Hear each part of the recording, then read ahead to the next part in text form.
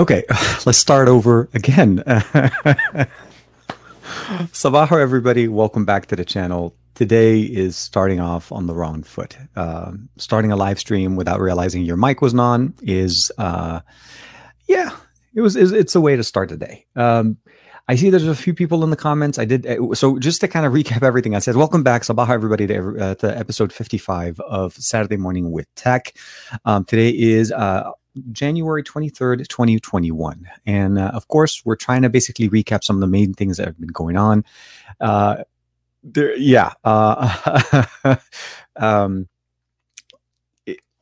Okay, so if there's ever been a problem with the stream, it's me. It's definitely, I'm starting off on the wrong thing. Sabaho, everybody's, Mike West is in there, Joey B, everybody's in there. Scott, thank you, man. Yeah, I appreciate it.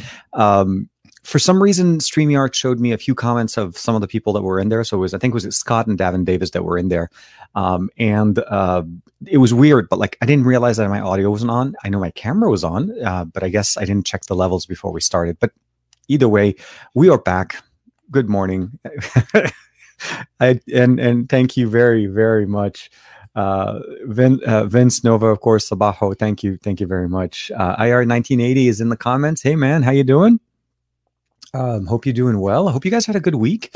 It's Saturday. It's the end of the week somewhat. We had a very nice, engaging stream with Juan Carlos on Thursday. We were talking obviously about the potential, I guess the potential for LG could potentially maybe leaving the mobile space, could be moving into something else, could be morphing into whatever. And that was a very nice conversation. And Juan Carlos was also, as usual, some LG chill guy, but in a way, he was actually a little bit more optimistic than I thought we were going to get into that conversation. No, Joey. There are many things I can blame the system for the way the architect, the way the things work. My goal today is to try to fix what's going on with my internet. Live streaming is a big part of what I do on a weekly basis. As you guys know, we've been live streaming now. We're up to 55 episodes now. And then, of course, we are up to episode 6 with Juan Carlos with the best of our week. So now minimum dual live streams a week on the channel. And if you guys haven't followed me yet on Twitch or not, TKBay8655, I'm actually starting to do live streaming or game live streaming on the main PC back there with Call of Duty. So I'm trying to bring up and ramp up some of my streaming experiences. I think I saw somewhere here. Are you still using the Surface Duo? No, unfortunately, I do not have the Surface Duo anymore. It's the exchange that I had with Juan Carlos, which was recently when we did that exchange with the Note 20 Ultra and the Surface Duo, was for about a month, which was what we did that experiment. Although, hey, good morning. Josh is in the comments, man. What's up, man? Hey, man. Everybody say hi to Josh. Joshua Vergara, a very, very good friend of mine. And he and I did a show yesterday, which hopefully you guys will be able to check out over at the Pocket Now weekly. But yeah, no, the way the Surface Duo kind of worked with us, just for reference, I think Sam, Matt Tyler's in the comment as well. So Matt and I, a little bit of background story here. Matt and I have been trying to coordinate a timing of when we can play Warzone together for weeks. We got to play, I think, 2 games this week, but then he saw firsthand some of the technical problems I've been having. So that's one of my problems. But to answer the question regarding the Duo, Mawash is Sam. I think Sam usually jumps in every once in a while. Sam will be a great guy to actually ask. See if he jumps in the comments. You'll see him, and you'll be able to basically, if you have any questions regarding the Duo or any questions that maybe I'd be able to answer, you can throw them in there. We can go from there. But the short answer is my network connections here has been going crazy. I have fast downloads, fast uploads, but for some reason, Warzone was giving me errors. It keeps erroring out, saying I'm not connecting to the server. Warzone drops me and just totally bonks and closes the app. And then Black Ops, for some reason, tells me I'm not connected. So I can't even play a game straight to be able to broadcast.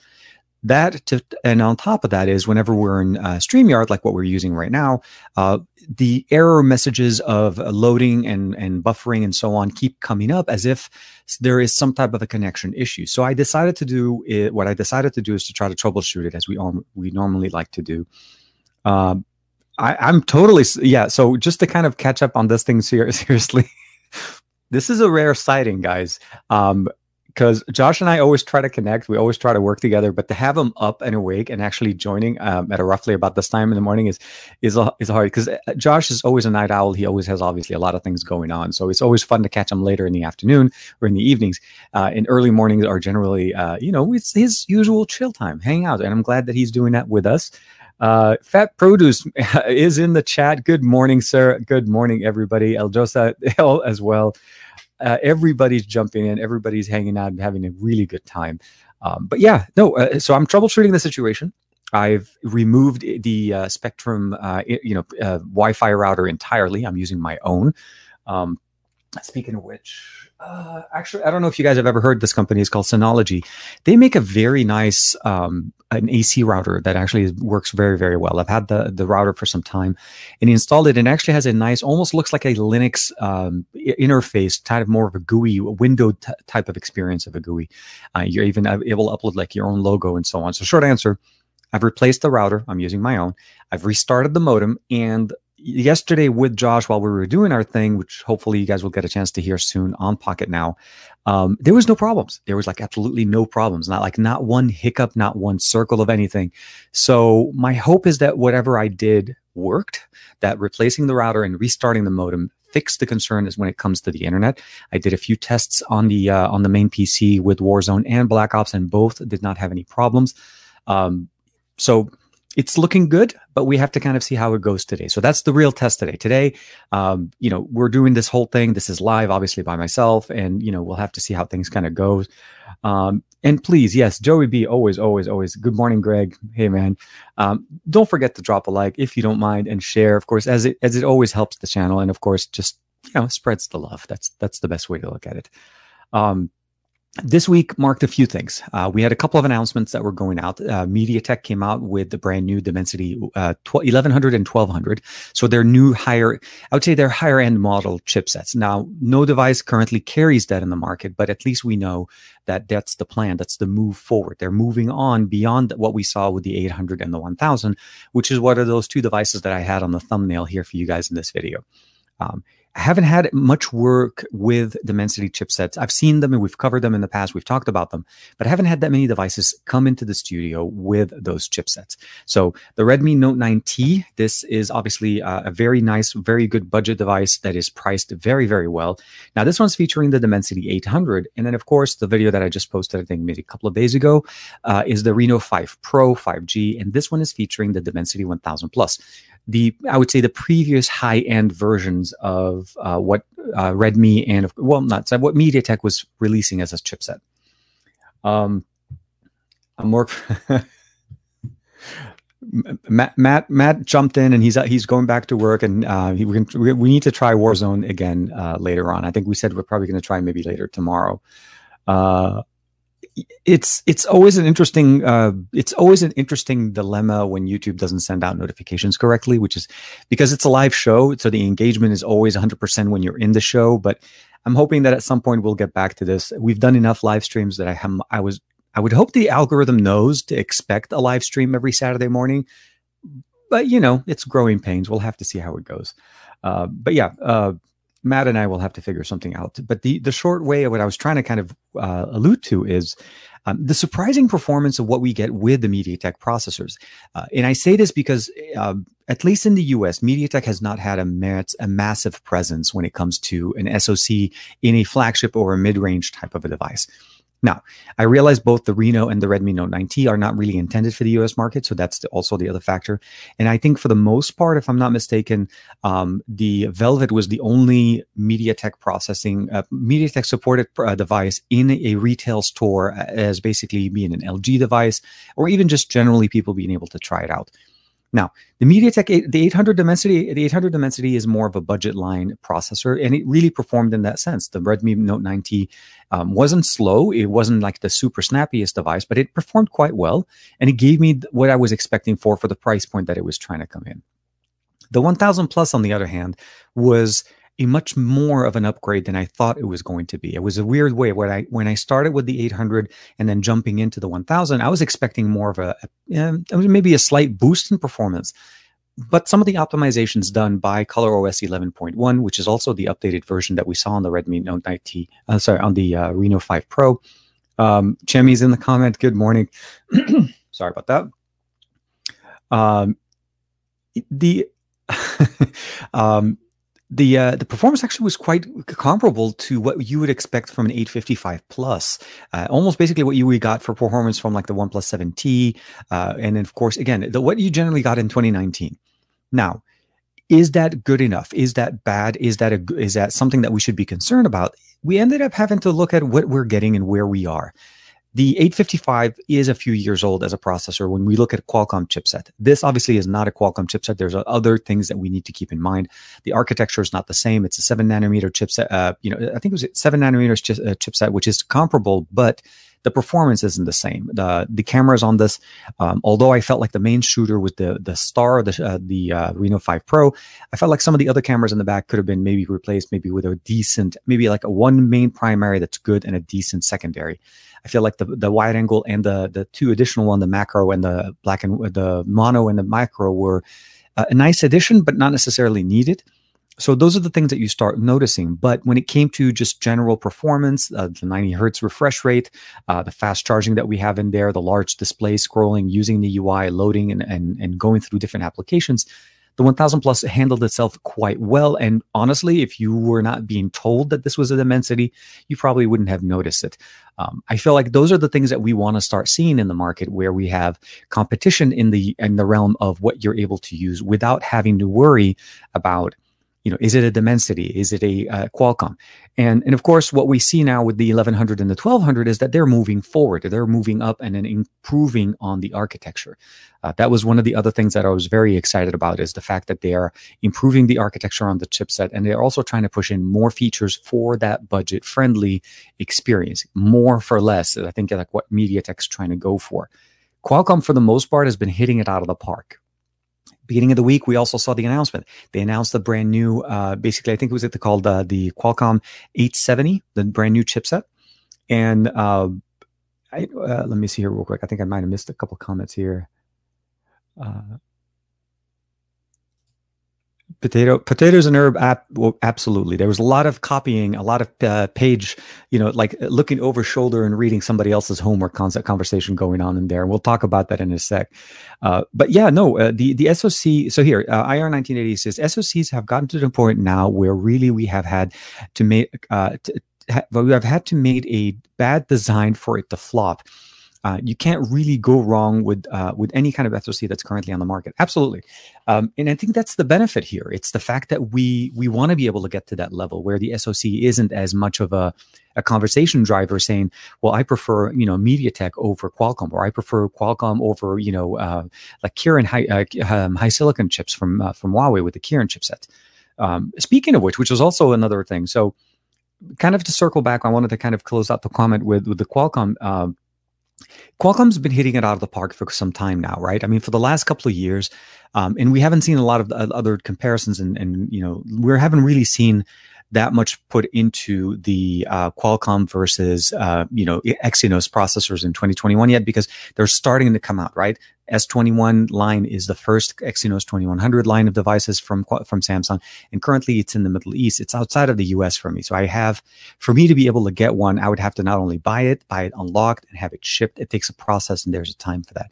I'm hoping to be able to do some type of comparison between, at the very least, maybe an S21 Exynos and an S21 Qualcomm, because at least that's a good base value to see.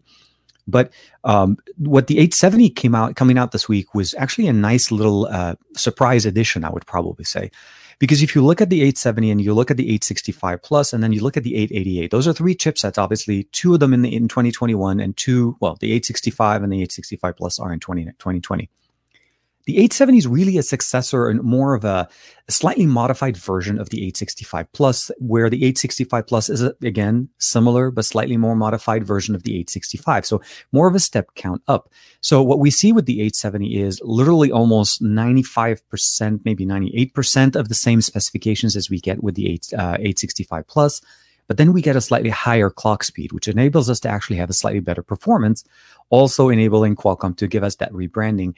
And of course, putting it as a SoC of 2021 breed as opposed to an SoC of 2020. No big difference in the sense of how the modem implementation here. We're still talking about an integrated, a separate modem when it comes to 5G. where the 888 truly becomes 5 nanometer processing, architecture with integrated 5G modem, triple ISP. All of those things are still valid with the 888, and that's what the flagships are going to be. So that was a big surprise for me. And then we see MediaTek coming in with the 1100 and the 1200, which is, again, a big thing.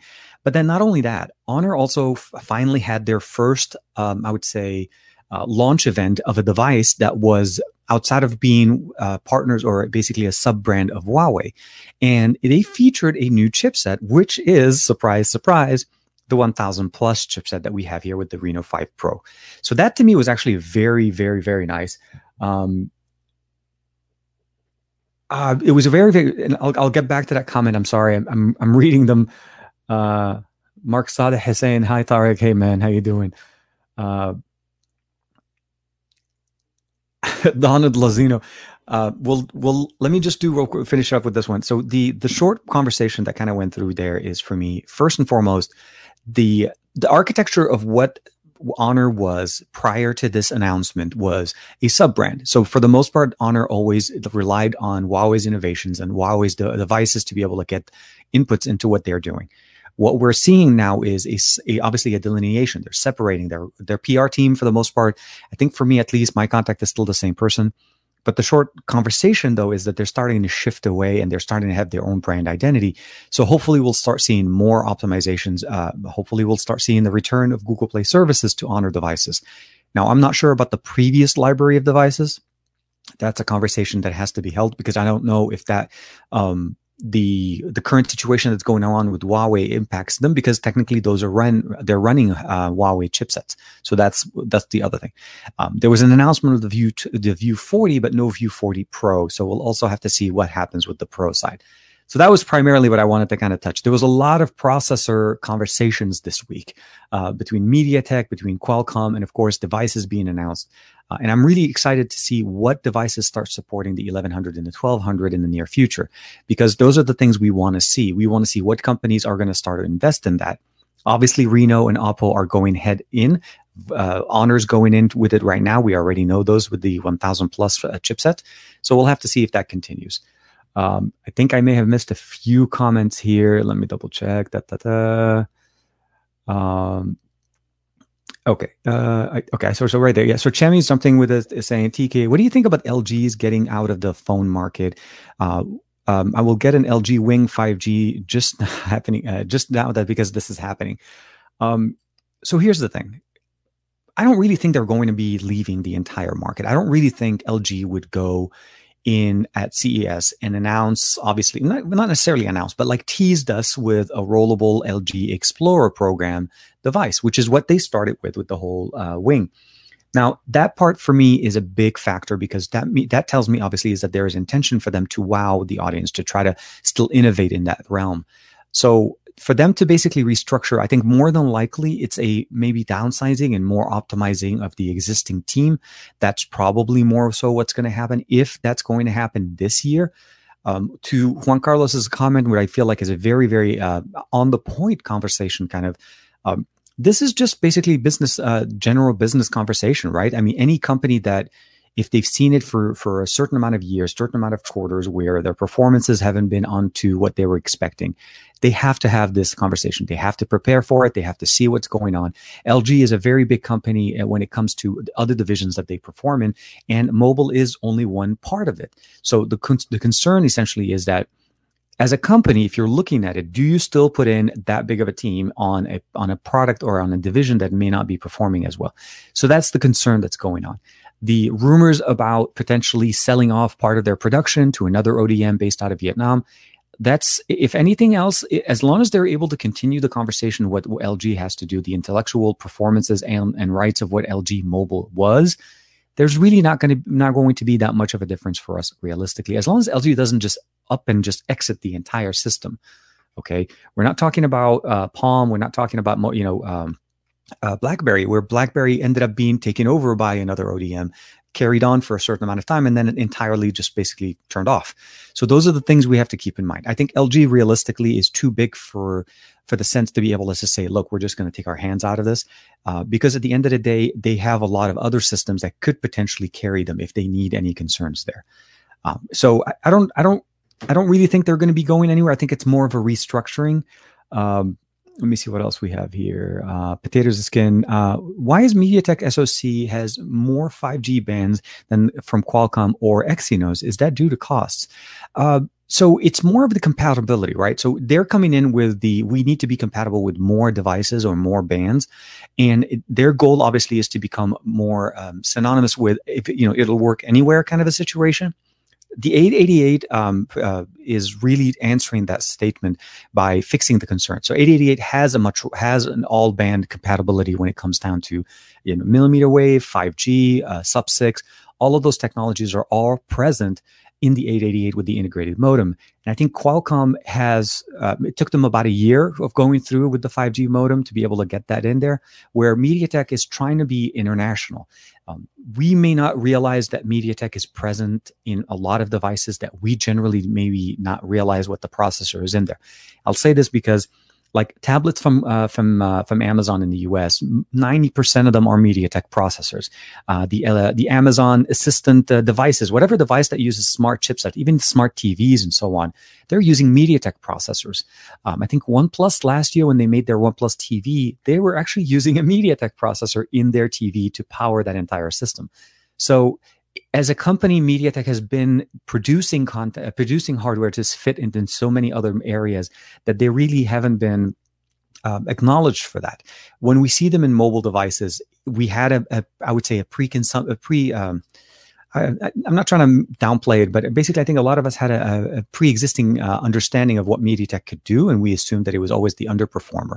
And they're proving us now that they're able to push and they're able to get better. 2019 was the announcement. 2020 was the proof. Now we're in 2021. We're seeing more improvements. They're moving forward. Obviously, it's working. So that's the goal. The goal is for us to see and have better competition. I think having MediaTek processors, having Qualcomm processors, and of course having other processors like the HiSilicon processors, or even seeing Exynos processors, it's always good for us as consumers, and that's the main thing. We want to be able to have the performance that we want, and of course, not have to necessarily pay too much for it. Qualcomm is great, but again, typically those are going to be the high-end flagships with the 888 and so on. So here, okay, I think I missed a couple of comments here. Tom Zach, man, welcome, man. I love the beard, dude. Love the beard. Let me double check it. Davin, okay, so I think okay, here, Davin David's jumping in. I'm hopeful that Honor will be able to use a larger pool of chip choices, MediaTek, Qualcomm, Exynos, to help build out their brands. And I think that's what's probably going to happen. We're going to see more presence from them in that format. And I think to kick it off with MediaTek, especially with the Dimensity 1000 Plus, I think that's a very good implementation. I'm interested to see how they transfer over their understanding of the because they brought over GPU Turbo X. So that I always understood or always assumed that was part of Huawei's architecture. So the GPU Turbo. So how were they able to bring that over with Magic UI 4.0, which again, I think some people commented like, why is it still based on Android 10? Well, the reality is they haven't been able to upgrade to Android 11 because of the current situation. So now I think Magic UI should be able to move forward. And now that the consoles can reach 120 frames per second, are there any reasons for getting a budget gaming PC? It depends on what you're trying to do. So I think Tom's asking a great question, especially when we talk about gaming performance and consoles and so on. But wait, hold on a second. Wait, what is that? I'm seeing somebody's elbow over here. I don't know what it is. Let me see. Who is this?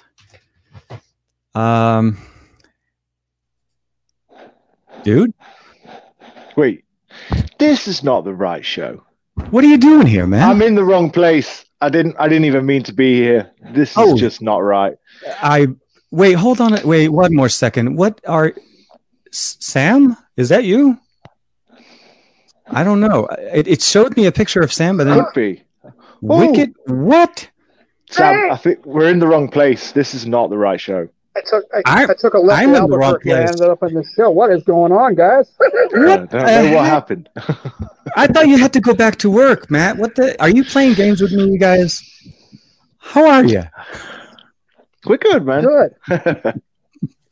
Sam and Matt from across the podcast dropping in as a little bit of a surprise for everybody. I hope you guys are doing well.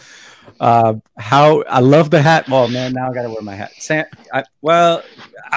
see, this is one of those things where I wish I could do this and then hand it over to Sam and be like, he got it.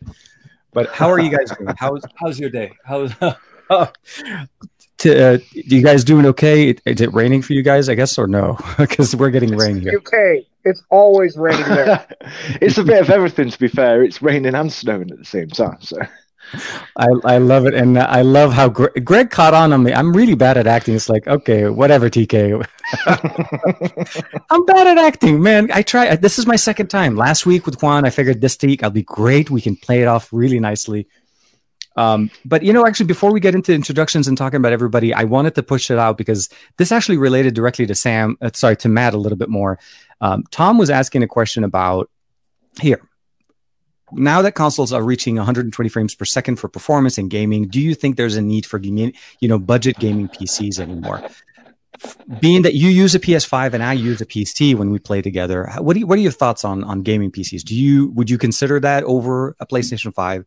And the same for you, Sam. Would you play games on a mobile console, or on a PC? For me personally, the PS5 is more than powerful enough. Oh, but yes, I can see the definite need for high-end gaming PCs. Budget PCs, again, with the PS5 and the Xbox One, you get that kind of performance, but for a lot cheaper than you'd pay for a budget PC. Which is the biggest factor. Yeah, it comes down to enjoying your content and being able to play it. Like as Tom was saying, with 120 frames per second. But Sam, what is your? I always forget. I think are you on Xbox or on PlayStation? I have actually both. Well, actually, I have all three. So I have an Xbox and a PS4 and a gaming. I just bought an Omen, the 15, the brand new Omen. So, and really, I bought that just because I play a couple of games on PC. But I'm definitely a console player. We talked about it in the show a couple of weeks ago, where it was like I was exposed to having a Nintendo and a Sega Genesis back in the day. I didn't have access to a computer, so it's. Basically, for what I spent for the PS4, I bought it for $150 from a person at work.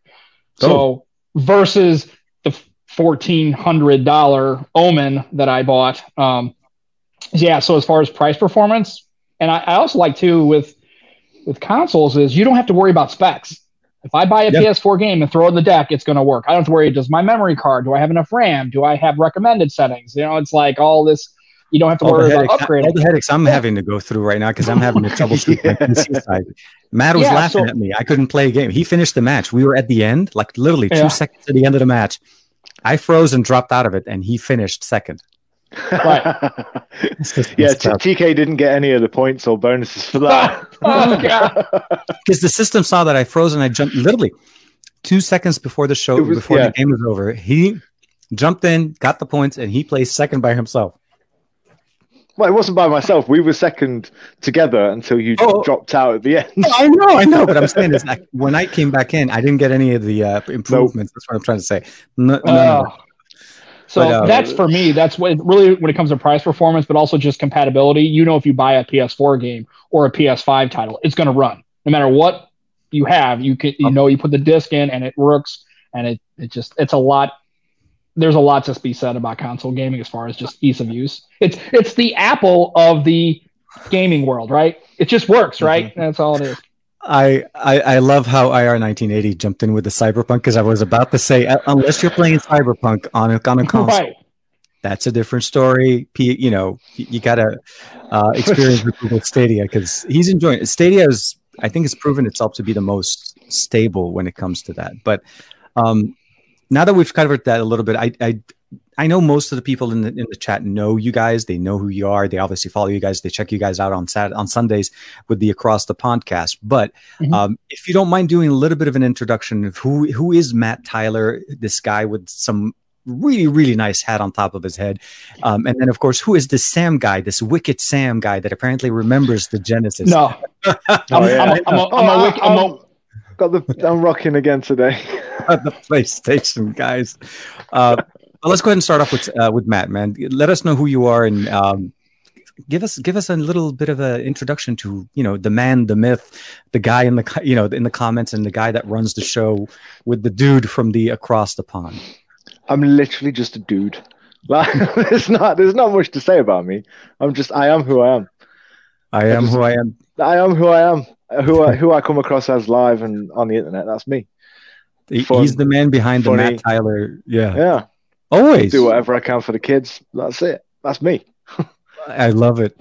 Great at Warzone, by the way. Great partner to play Warzone with, by the way. Love gaming. If you're able to, I was going to say, if you're able to get the timing set up correctly.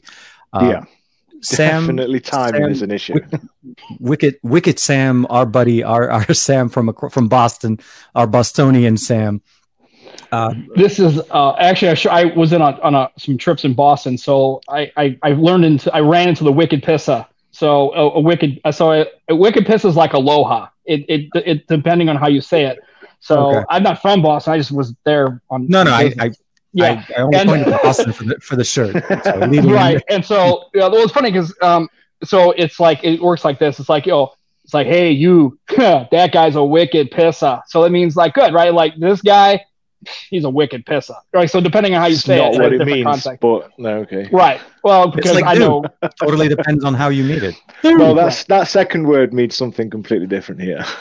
I was privy to that conversation that Matt had with us on Twitter, and I'm not even going to mention that conversation exactly what it is. But if you guys follow Matt or Sam, you probably saw the conversation Matt had with another YouTuber online because of that whole words translating across different cultures and sometimes idioms. But but you're not actually from Boston. Where are you guys? I mean, so I know obviously Matt is in the UK and Sam,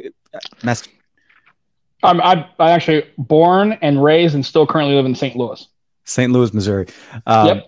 So you guys, if you guys don't recognize, we got UK on the left, and you got West Coast and then East Coast. So we covered not only across the pond, but as well as across the states. With that, you guys have a great show on Sundays, Across the Pondcast. I love that show. And I hear you guys are going to have some really interesting guests coming on a little bit. So how did that show come about? What made Across the Pondcast happen? Juan Carlos Bagnell. That's literally it. If it wasn't for him, some LG chill guy caused this to happen. Yeah, that's it. But I do like Josh's comment. It's pretty accurate. Across the Podcast, the story of a dysfunctional long-distance bromance.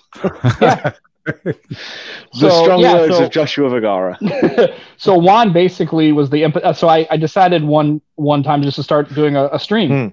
Just decided to do it on my own, and it was called the Sunday Stuff and Things because I was just getting on for 2 hours and talking about just whatever was on my mind. And I did a couple of those shows, and Matt was like, hey, and I said anybody who wants to be in the stream can come on and we'll just talk. So that's how it started. Matt came on, and it was just like we got done with the show. I was like, dude, this is awesome. Let's just do this like all the time. And Matt's like, okay, cool. That sounds great. So we still ran the Sunday Stuff and Things for about 4 or 5 more episodes. And I thought we got to change the name because it's Sunday Stuff and Things is not exactly a great name for anything really, much less a show. And so we put it up to the community about picking the name. And I think it was Aditya. I think a couple of people came up with it, but I think Aditya was the one that came up with Across the Pondcast. He was the play. Yeah, Speaking of Aditya, thank you very, very much. Wow. The timing could not have been perfect. And he knew you were going to mention his name right at that second right there. Absolutely. And as usual, always Aditya jumping in. Good morning, man. But yeah. And then it just turned into like really just a 2-man interview format, right? And basically kind of having guests on. And really what we try to do is, and we've had Joshua Vergara on a couple of times. All the guests we've had on are fantastic. Oh, dude, that last one, yeah. Josh and E said that one time. That was on fire. That was actually really nice. Well, and the reason that was definitely fun.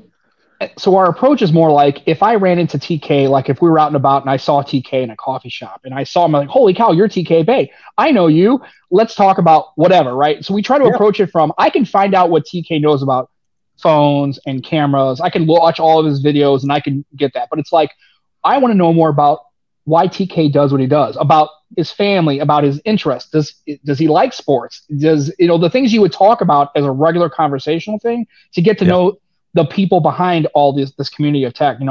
Does is Joshua Vergara famous enough where if he goes outside, does somebody recognize him? Like, has he been at a grocery store? Go, wait a minute, I know you. You're on YouTube. Right? I mean, has that ever happened? And is that what shows that you've now achieved success? Right? It's like if somebody recognizes celebrity you, status. right? You're now a baller, right? So that we try to approach it more and fill that niche about the people in the show, learning more about the humanity and the person and the personalities behind their favorite tech people and talk to them. And also, it's self-serving. We get to talk to like awesome people and like we've never had exposure to. I mean, it's incredible. It's always a lot of fun. So we try to keep it light, and it's definitely for adult listening. So if you're listening to it, I was about to say, it's definitely free form.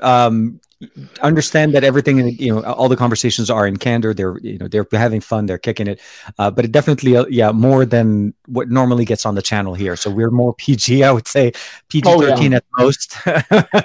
But yeah, definitely, I appreciate it. And speaking of gaming system and so on, so I played the Sega Genesis. It wasn't my first. Nintendo was my first gaming system. Then I moved on to the Nintendo 64, the Sega Genesis.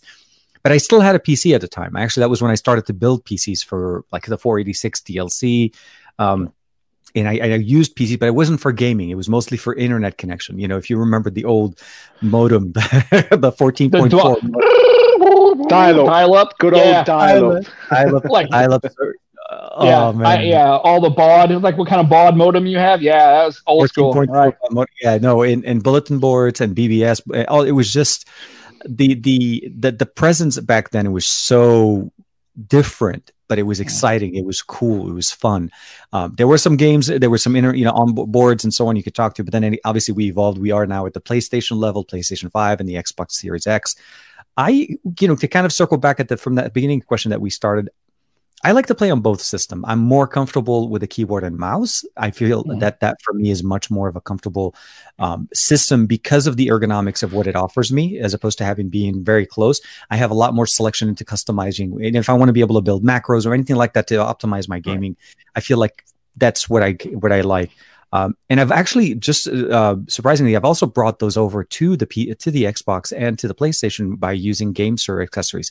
There are ways for you to game on an Xbox if you guys are thinking about it. But I've been having so many problems with the PC. I'm tempted to just pick up Warzone or just get the Warzone over on my Xbox, and then when we just play over there because I want to get gaming sessions to just happen regularly without having any problems. So hopefully Matt and I can prove it, or maybe we can actually play together. You and I, all three of us used to play as well as, what is it called? Fat Brutus. We used to get into matches. Well, I don't say I would play. That other guy. I would run around and I'd be like, yeah, let's just go, man. I don't care about cover. Just run out there and just get blasted in the face. So I was definitely more bait and the target. Yeah, so I wouldn't call it playing. More the liability. Yeah. Oh yeah, that's fine. But it makes it for a fun game. It actually does make it fun because we get a chance. And Josh was, of course, saying it. Thank you very much to Aditya. Aditya is very, very active with us this morning on the chat. But I wanted to actually also talk to you guys a little bit about your tech, what you like to use. I think we had a question before you guys were joining. I don't know if Sam, you were in the chat. Somebody was asking about the Duo, the Surface Duo, and how do they like it? So how has that been for you using it? Because you're the longest user that I've known, other than obviously Josh, Juan Carlos, that has it. How has that being a daily driver device type of? How has it been? Maybe that's a better way. I would say it's kind of a mixed bag. So there are things I really like about it, and there are things that still really frustrate me about the device. So it's a fun device. I like it, but it's clearly a niche device, and it's not for everyone. As a matter of fact, I would say it's for very, very specific kinds of people. It's interesting to use, but I still have some. The software issues are better, but still, I mean, there's still some UI tearing. There's still some issues with having to reboot it, and then, and it connects. It's been interesting. I've enjoyed it, and I'll tell you this much: I can't put it down. I'll switch back to right now I'm on my Mate 30 just because the camera experience on the Duo is not very good, and I just didn't grab it today, so I had my Mate 30. But later on today when I get home, I'll go into my drawer and I'll pull up my Duo and I'll throw I'll throw my SD card in it, or my SIM card in it, and that's it. It just works. I can't go a day without using it. I start to miss the real estate, the dual screens, the capability of like looking at Twitter. Like I was shopping some stuff. I can shop different prices. I can switch between Matt will ping me and I can go right to a Telegram message. I don't have to quick switch. Telegram. But yep. Yeah. But then on top of it, no WhatsApp. Never WhatsApp. Almost like 90% of my friends I've seen every single one of them like pop up on my Telegram, like join. I'm like, whoa, that was an Exodus. Like no. So yes, Telegram is always fun. Well, and Discord for me, I love the dual panel. And I think Juan mentioned that one a while back when we were talking about, the duo versus the fold concept kind of thing. I feel like the fold and the duo serve, I mean, they're both obviously, they give a different experience, but I feel like the duo has the right fold type. The best way to say it is it's folding a desktop on its own as opposed to folding a desktop the other format. I think for me to use the duo in the way you use, the fold, the way you use your duo, every time I have to unfold it and turn it to get the same experience, where you just have to open and you're ready to go. So there's a lot to be said about the form factor. And speaking of which, Matt, should we even ask? I mean, what who knows today? It won't be that tomorrow. I know whatever it is, it won't be the way that it's probably next week. No. I want to say this because he's been known on record to really be a big fan of obviously ROG phones. He's also been a big fan of the FX2 phones and stuff like that. So I'm always wondering, what is Matt into this this week as far as tech? What would you say is your favorite tech? My favorite tech so far is my PlayStation 5. That surprisingly enough, that is my baby. That is my favorite piece of tech. Phone wise, it's always going to be the gaming phones, ROGs, especially the ROGs. But we saw some leaks on the possibly next generation ROG with an actual display on the back now. Like, RGB. I'm not saying I'm going to nerd out, but I was like, okay, I'm going to skip the ROG Phone 3 and wait for this one because I want to get the display. So yeah, I would, because the ROG 3 and the ROG 2 are very, very similar. With the same screen, same speakers, same battery, apart from not having the headphone jack.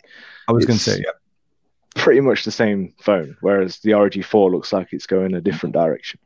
Which I'm totally for, and I really hope that we get to see more cool things like that. That's the thing. That's the thing I like about the fact of what we see here. And we talked about it a little bit before you guys joined us. We talked a little bit about the whole LG possibly exiting the realm of mobile space and so on. Have you guys been following up with that? Do you have any thoughts? I've seen it, but for me, it doesn't really affect us. We haven't had LG since not the big flagships. We've had a couple of the Ks here and there, but we haven't had LG in the UK since the G7. Oh wow, that's a few generations. And we got V50 at the minute on EE, like specifically on EE. That's it. Right. But that's not even the V60. That's the V50. So we don't really get exposure to LG or dual screen phones. I was any kind. I think you mentioned the dual. Well, in a different time, and I think when I was on your show, we talked about that. But I thought you mentioned also that the Wing may be coming. Is that true or no? Well, that's what we heard, but so far nothing. No, but then the Duo is supposed to be coming to the UK as well, but so far nothing. So I don't know. I'm smiling because it's a lot of different conversations there. But I think it was to do with Brexit. A lot of the marketing down to Brexit, everyone was just waiting to see what happened. Well, now that we're beyond Brexit at this point, now we're done. Hopefully, we can get some more things. Can try to regulate again. Asus, the ROG 3 never came to the UK, so it's an uncertainty. I think if anything, it's just the uncertainty of the market. But I know Sam has been using more LG devices, if I remember correctly. Yeah, I've had the G8, the G8X. It's a shame. I've had the V30 and the V35 and those. It's really kind of for anything. It's just I like LG. I mean, say what you will about the software experience. Say what you will about LG phones. It's to me, it's just another. It reminds me of HTC, right? It's another one of my favorite OEMs falling out on the wayside, right? And it's just this furthering of a Samsung, Apple duality, right? Where that's pretty much what's going to happen. I mean, speaking of ROG phone or OG phone, you got the Zen phones. Asus makes solid devices, man. I mean, seriously, the Zenfone 6 and now the Zenfone 7, that's a really good phone. Xiaomi is now. Yeah, my favorites are Asus and Oppo. Yeah. Last year and what we're seeing, what's going to be coming this year, Asus and Oppo are my two to watch. The Oppo Find X3 Pro looks very interesting compared to last year. Some of the leaks that we're seeing right now coming up, they're the next ones to actually hear from, because we saw the 888 on the Xiaomi 11 Mi 11.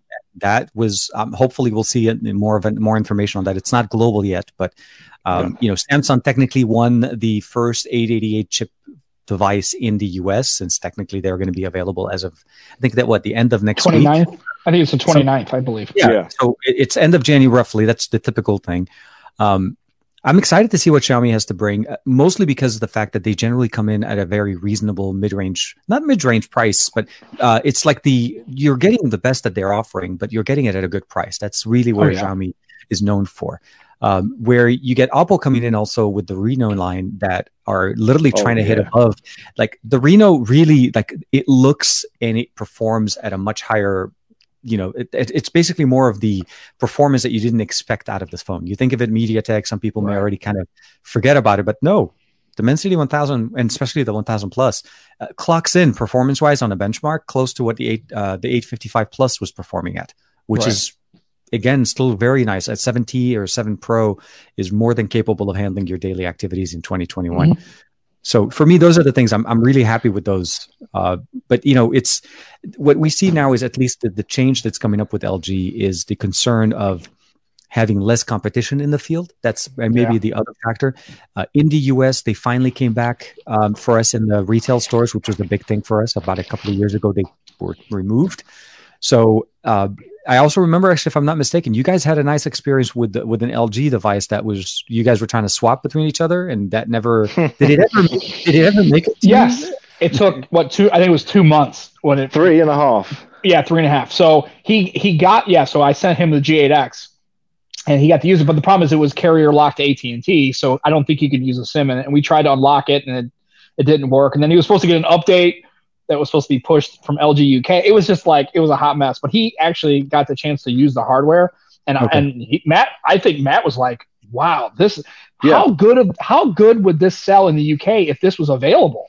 Right. I think a lot of people in the UK would have taken a chance. It's just a darn shame that it just wasn't available in the UK. But I was hoping for the Velvet as well, but we didn't get the Velvet either. So but it is one of them things.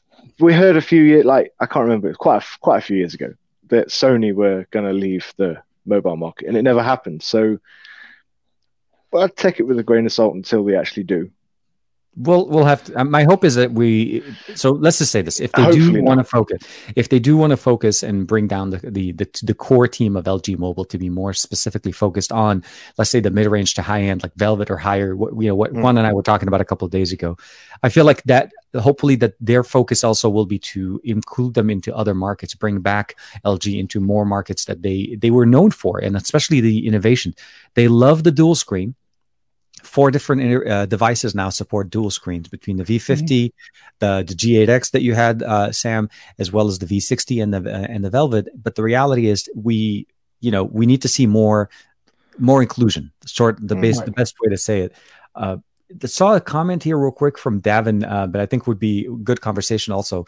I don't know if you guys saw this rumor. There was some conversation talking about the fact that, so here at TK, what do you guys think about the OnePlus and Oppo much closer relationship with merging resources? So I don't know if you guys heard about that yet or not. Thank you for the question, Davin. It seems like there was a report saying that basically from a public relations, I forgot what it was, the level of integration, but essentially we knew that OnePlus and Oppo have there's a lot of similarities between the two. The Find X Pro and the OnePlus 8 Pro have a lot of similarities. And there was no question about that, but having them work closely together as opposed to independent when it comes to some of their resources, what do you think it would be? Is it a good thing for the market? Is it something that maybe less competition, or what's your take on that? I think it's a good thing, but like most of the stuff they shared anyway. Yeah. Like you look at the OnePlus 8 Pro from the front, next to a X2 Pro from the front, there is no difference. It's the same. We know exactly the same panel, display. Same panel. Exactly. So I don't know if it's going to make much difference to the way the phones are made.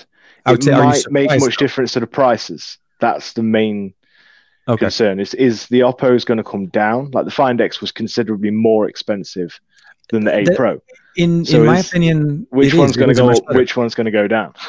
That's you're wondering. The main thing. Are they going to try to level it, or are they just going to keep them in the aspect the way they are? But the question may be for both of you guys: were you surprised? Would you be surprised if you heard that they're working closer with each other? No. Matter of fact, I'm actually more surprised it took this long for BBK to really, because if you look at it from a pure business perspective, it makes no sense to have these two separate. We're maximizing. I think it's just a natural how it metastasis. It's the natural organic progression of a company. It's just the way OnePlus is now mainstream. It is not a niche. Weird, like kind of brand, right? Not like the OnePlus One was with CyanogenMod. It was really an enthusiast device. Now we've clearly seen that OnePlus is now leveraging itself as a Samsung competitor, right? It's trying to be more profitable. It's trying to be more streamlined. It's one UI looking. They've changed their interface. They're trying to make it more accessible because now it's accessible to an American market, and you've got to make a phone that kind of Samsung-esque. The reason why I don't think it matters is because Oppo has no presence in the U.S. Nobody even knows what Oppo is. So there's not even competing against itself. It makes no sense. See, that's different here because in the U.S., OnePlus in Europe, they're not. Right, exactly. So for us, that makes perfect sense in the US because we don't really have a presence much for Oppo. But when it comes to the European market, both Oppo and OnePlus are present there, as well as the Asian market. So one thing also, Josh jumped in there with Joshua Vergara saying maybe that could also have partially why Carl Pei left. As you know, Carl Pei and Pete Lau were the two biggest faces of OnePlus for years. Right. And Carl Pei, if I'm not mistaken, I think is supposed to make an announcement about his new endeavor into a new business that he's left. So he left OnePlus and now he's starting his own company. But I agree. I think the merger could be part of the restructure. We saw Pete Lau taking more of a presence over in Oppo's side as opposed to just being straight on OnePlus. So those are things that I feel like I said, I wasn't surprised. No.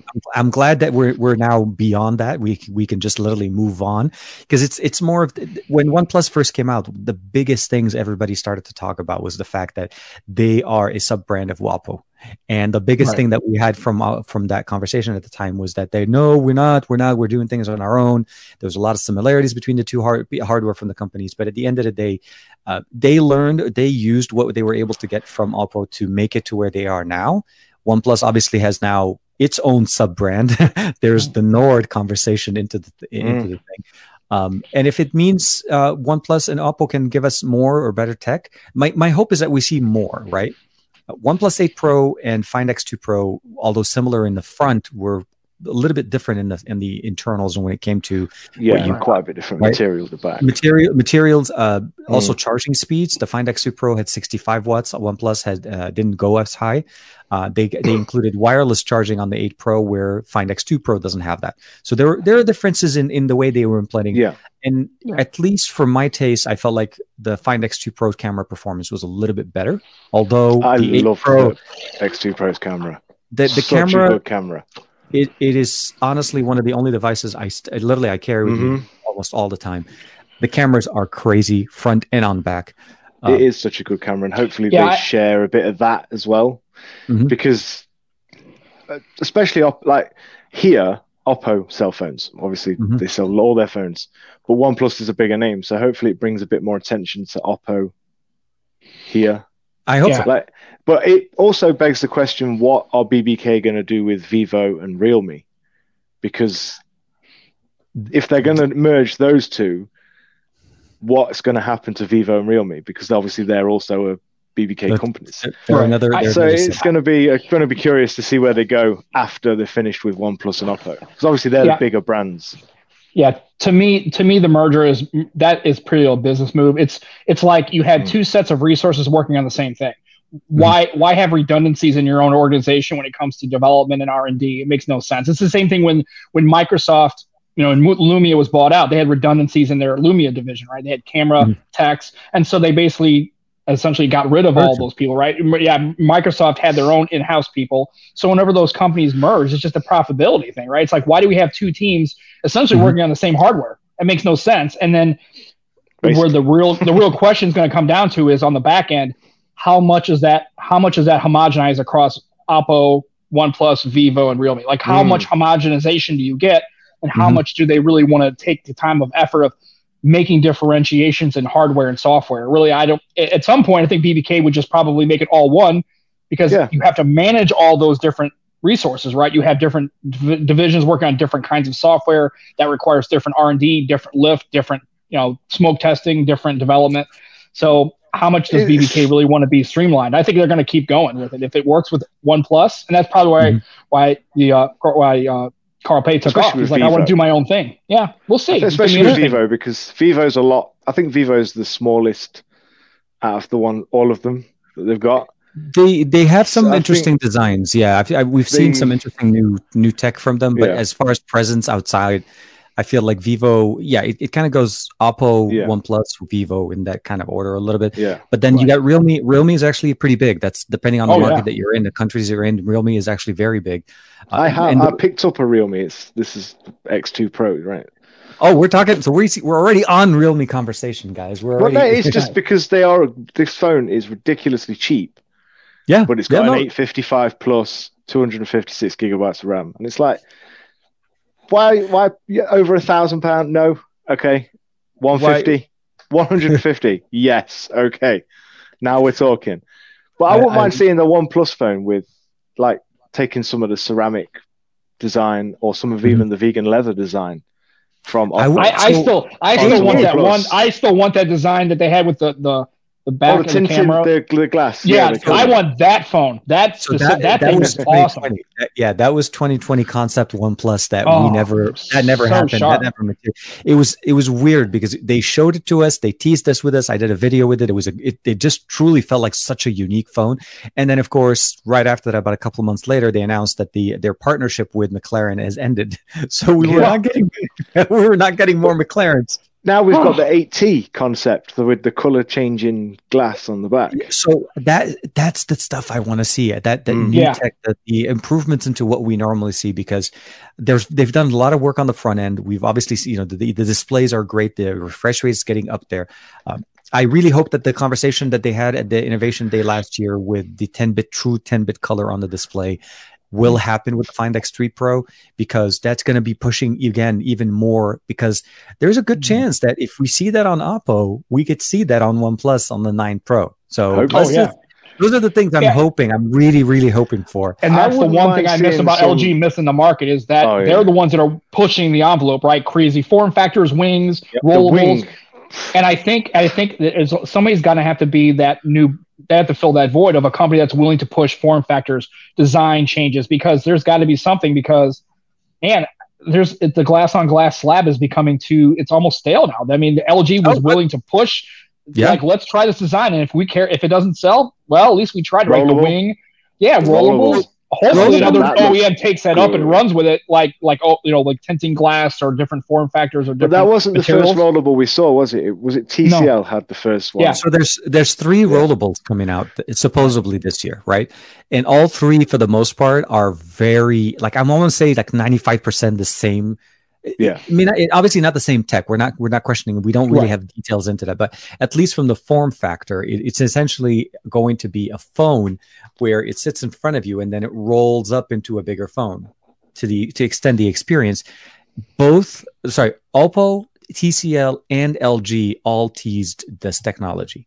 Right, all 3. TCL that makes me happy, because Oppo will release it in the UK, because technically it's not a dual screen phone, so it should count. They had it at, I forgot what launch it was. It was at their Innovation Day. During their Innovation Day, they had a working model. There was a whole bunch of videos online showing the actual unit working. So it wasn't just a video. It could have been whatever, but no, this was truly working. TCL scroll though, that I geeked out on that one. That's like Indiana Jones level kind of. Yeah, it looked incredible, and I was like, wow, that could be That would I still like to. I think that's still a different category than a dual screen Duo, right? That's absolutely yeah. No, but I think as far as a deployment and as far as the usability, I think that would be to me more usable than a Fold. As far as if they can make the tech work, and it's I would use that. I would use that before getting a Fold for sure. If I was going to use an uninterrupted screen like that, I think that rollable is legitimately the next step. I think that's the Folds have the crease, the screen issues, but see the rollables. It's like they're obviously going to be plastic. Two phone style. I don't know if I could get. Yeah, so you can see the two phone style sandwiched together. I'll tell you, I used a Fold at the store. Dude, that's nice, man. I can't hate on the Z Fold. That thing is really cool. Like I was actually at a store playing. I was like, man, this is really cool. I could rock this. I had the first one. I have played with the first one. The hinge was a bit.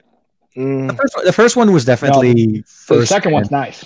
I only got to play with it because I would never, spend that much money on a phone like that. But a rollable, I don't know. I don't know.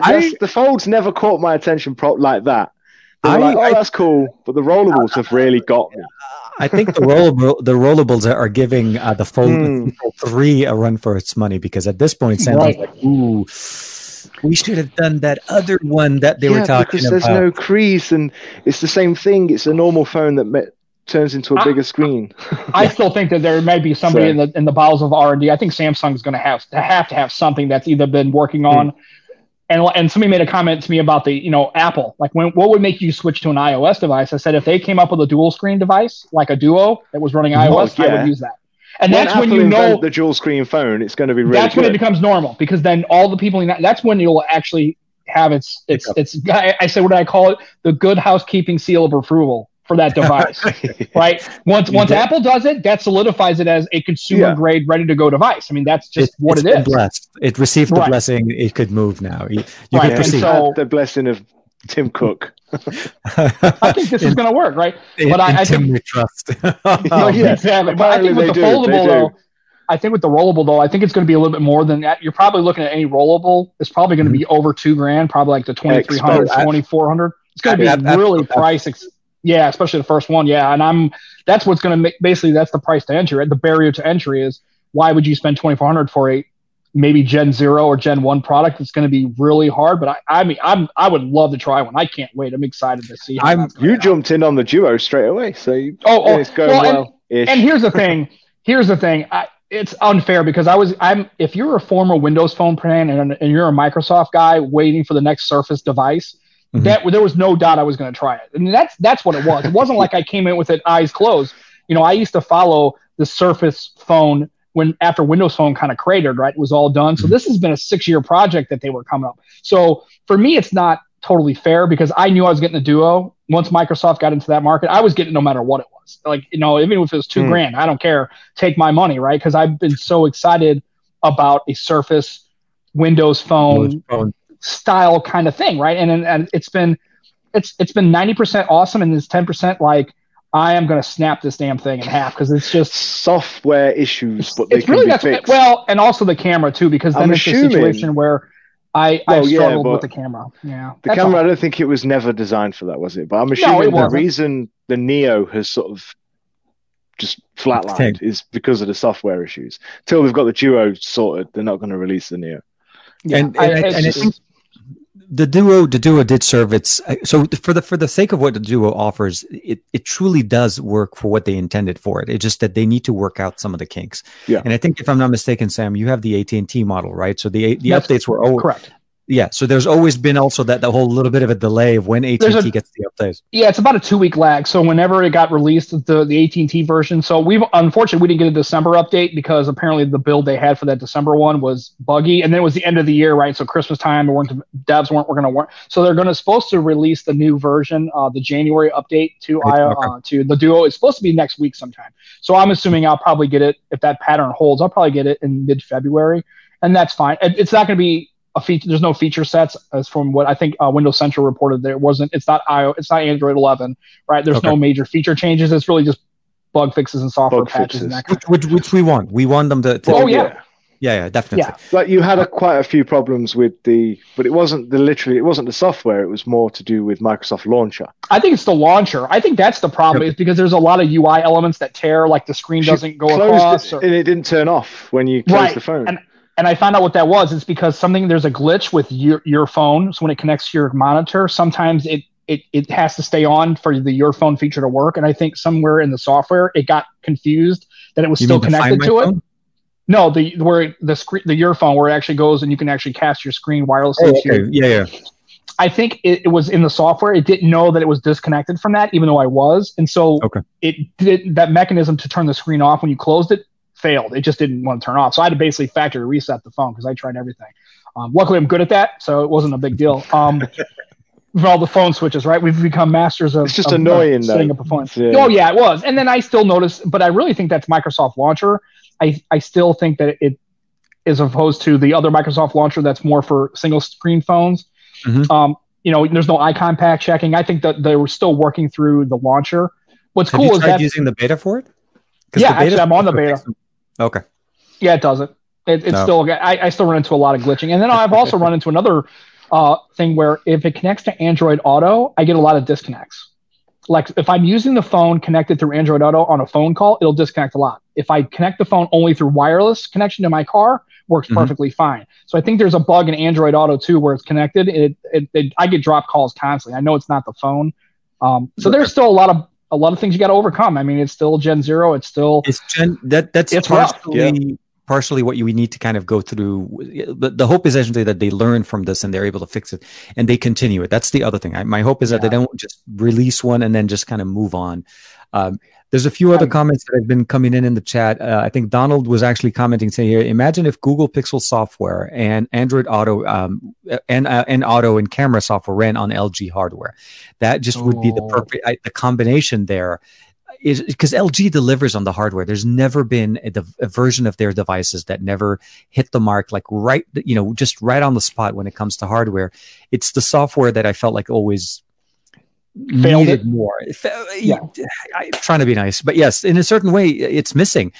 There were rumors that they were talking about the V60 getting Android 11 in the near future. So that sounds like a pretty good one. I think they're starting to roll it out I want to say in Korea, mostly the initial release that was coming out. But that's promising to see that the V60 is going to get it, and this quickly because in like timeline, this is actually pretty quick for LG. What else in there? MyTech. Oh, Rolando's in the comments. Hey man, how you doing? Hey, Ronaldo. Hello, Rolando. Not launcher according to. Oh, okay. So here we're talking. Mawash is saying it's Android 10, not the launcher, according to the Me launcher Twitter. Okay, I think that may be an answer to somebody else's statement there. Stable. Oh man, we missed so many conversations. Okay, there's a whole bunch of things going on.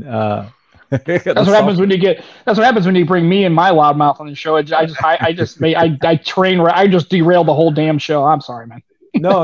It's not that. But yes, that's how we show off what we do on our show. But I agree with that comment. I can imagine the software stability and the cleanliness of just an Android, a Google experience on an LG device. That would be awesome because for years Google's camera software should be the standard. I don't know how all these other people get it. Like, there's some companies that get it so wrong on processing, and it's like, but the base is already there for you to build on. It's exactly what it is. You really need to appreciate. And one thing I realized last year is that Oppo started to work closely with Google on some of their implementations. Mm-hmm. And we also saw OnePlus is changing their UI. They're trying to become more mainstream. I'm not going to say mainstream in that sense, but essentially like more closely to what one UI is offering. And those are the things we always look at the different sectors. How well does the software live on the hardware that you're getting? Because you're in the software 90% of the time. The hardware is great, but once you go into the day-to-day activities, you're doing your work, you're producing content, you're using it, you're doing whatever you want. It's all about the software. And ColorOS 11 is doing it right. MIUI 12 is getting there. if you're on the MIUI 12 with Android 11 as opposed to Android 10, because there's two different flavors there. But I think, Pixel or Google UI on an LG device, it has been something that we've been wanting forever, ever since I think was it like the G4 or the even the G5. We've always wanted to have an Android One edition version of LG, and I think they released it 1 year. There was 1 year that we saw an LG with a Google UI. But those devices, even Samsung, I think, did that one time, and then they stopped. They moved on. There was no more the stock Android experience. Can I get it? Can I get an HTC One M8 Google Play Edition? Oh, can I get that? I wish they would go to a Google Play Edition phone. Like that was so great on having the M8 and having those phones having a clean. Oh, it was awesome. UI. It was absolutely awesome. And I felt like that was a big miss. Like once we lost them. Oh, but then but then we kind of realized also where Pixel started to pick up as well, because I think when that line went down, Pixel picked up, and we're getting closer and closer to what Pixel kind of does. I think one of the comments in here, Google have taken a long time to sort the Pixel line out. Oh, absolutely. And then Zenitech, sorry. Or how about X-Techie? X-Techie, or X-Techie. Maybe that's what it is. I don't know. The problem with Oppo phones is the prices for their flagships, and I think that's to Matt's point originally. Is it going to be more of a leveling down where Oppo prices kind of come down a little bit? So Oppo is again known as to be more. They have a very, very nice flagship lineup, that the Find X series that we're talking about. At one point, we're innovative. Remember the pop-up camera mechanism that we had on I think was it the Find X? Oh man, I forget. It was the original Find X, I think, if I'm not mistaken. It was. And that evolved into the Reno line, the Reno 10X Zoom, that came up with the shark fin option. Oh yeah, absolutely, that's cool. I love that. We've had all sorts of different motorized ones, like especially from Oppo. The first Find X was the first of its kind, wasn't it? It was one of those things that everybody wanted, but it wasn't very good. It was wobbly. It would collect dust. Oh no, absolutely. And you heard so good. Yeah. But it was so good. I had one, obviously. I had one.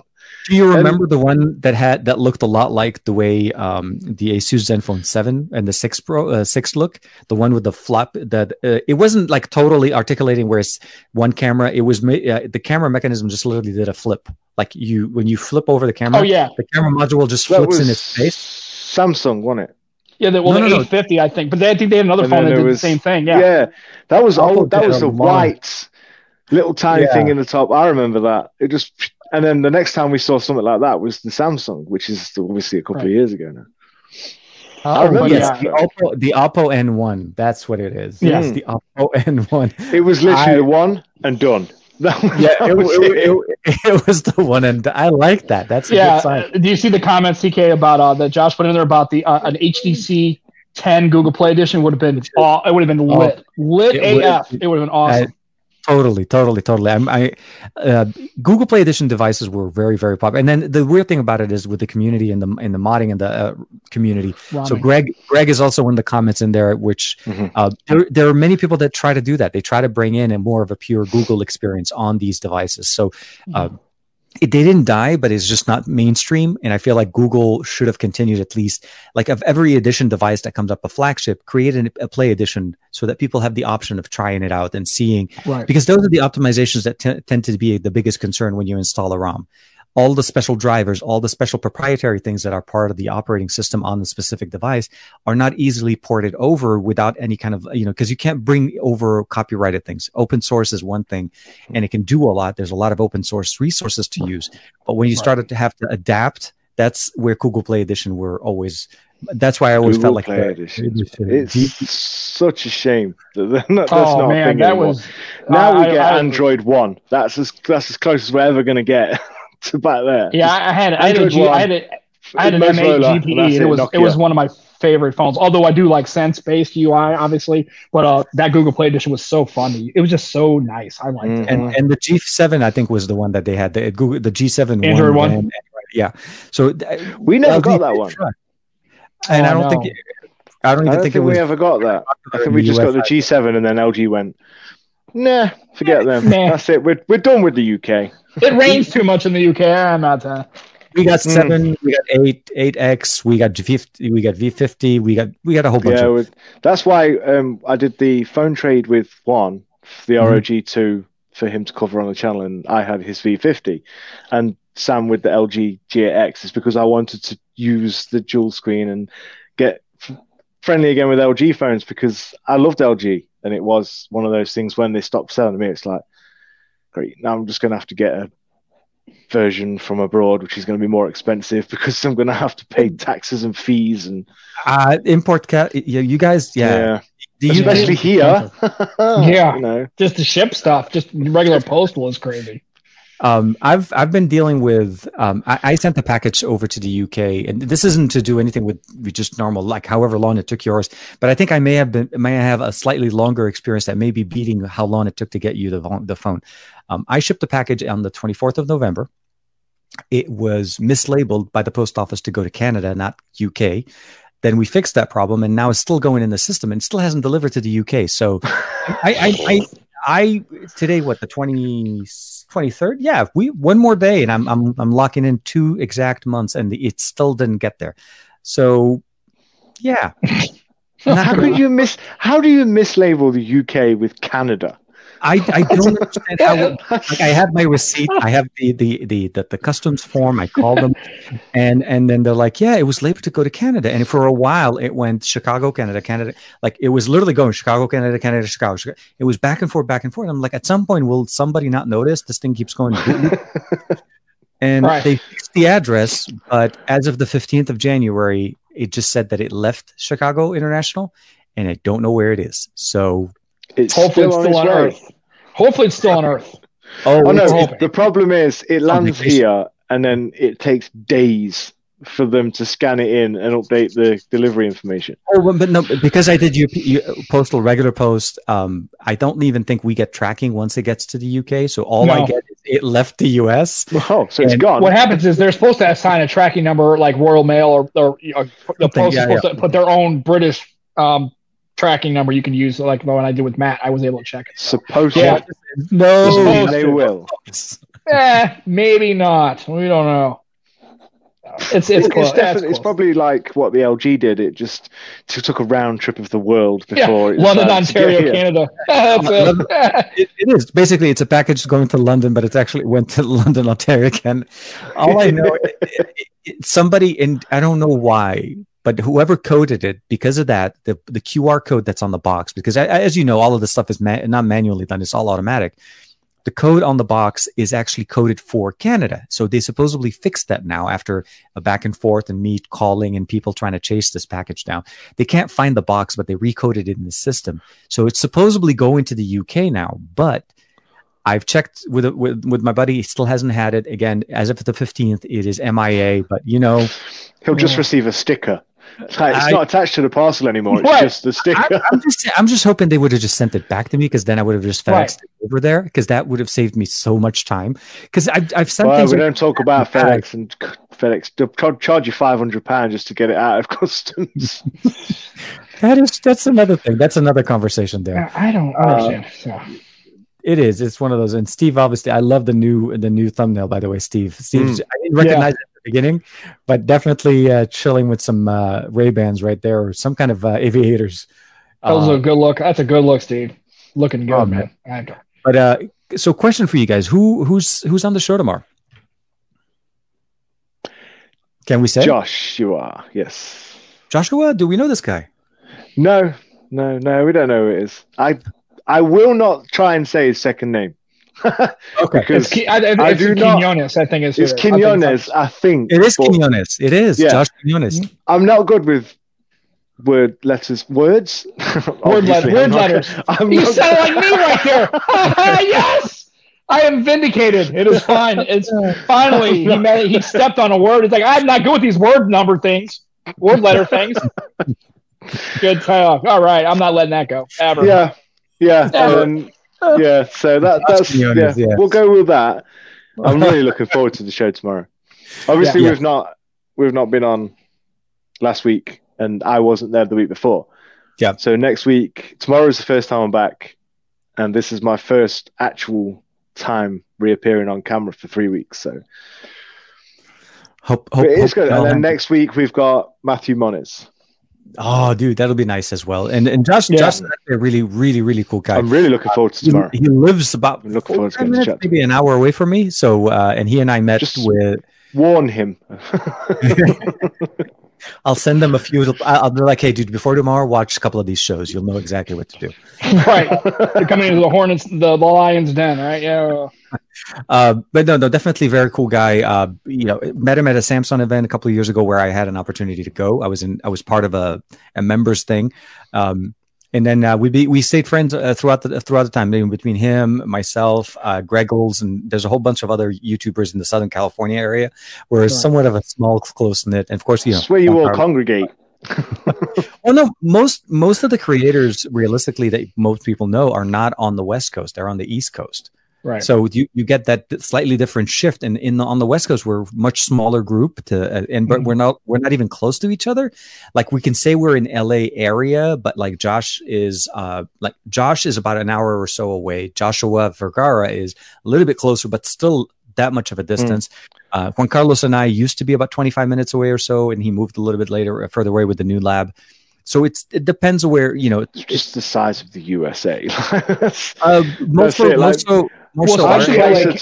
LA County. LA County is enormous. It's so I'm never far from I'm 25 minutes away from Saf, about 2 hours away from Chris, about an hour and a half away from Roger. So it's like. But you also have a much better transit system that connects you to two. Mm-hmm. But to what Sam is explaining is, LA County is very, very open area, open space, very much different than like East Coast, where things are more aggregated in cities, and your transport was actually also set up to support that type of experience. Here, if you don't have a car, you're pretty much just out of luck. You need a car. Same thing in St. Louis. There is no real transit system. There's not. I mean, we have a train that goes through downtown, like to the airport and out to the Metro East in Illinois. But as far as like where I'm at, if you don't have a car in St. Louis or Missouri, you're in trouble. There's really no. You're in trouble. There's just no way to get to work. Couldn't imagine if you didn't have a car where you live, you'd never go anywhere. No, but I will tell you though, if I could like drive to like the local city that's near my house and take a train the halfway through it, I would totally do that. I would use I use it in Boston. It was great using the T. It was awesome, man. Just get on the T, take the red line, go to Harvard, right? It was great, man. I could just it was awesome. Yeah, go to Harvard. Yeah. So I did that and it was pretty cool. So it was fun using the T in Boston. It was great, man. I enjoyed it. It was fun.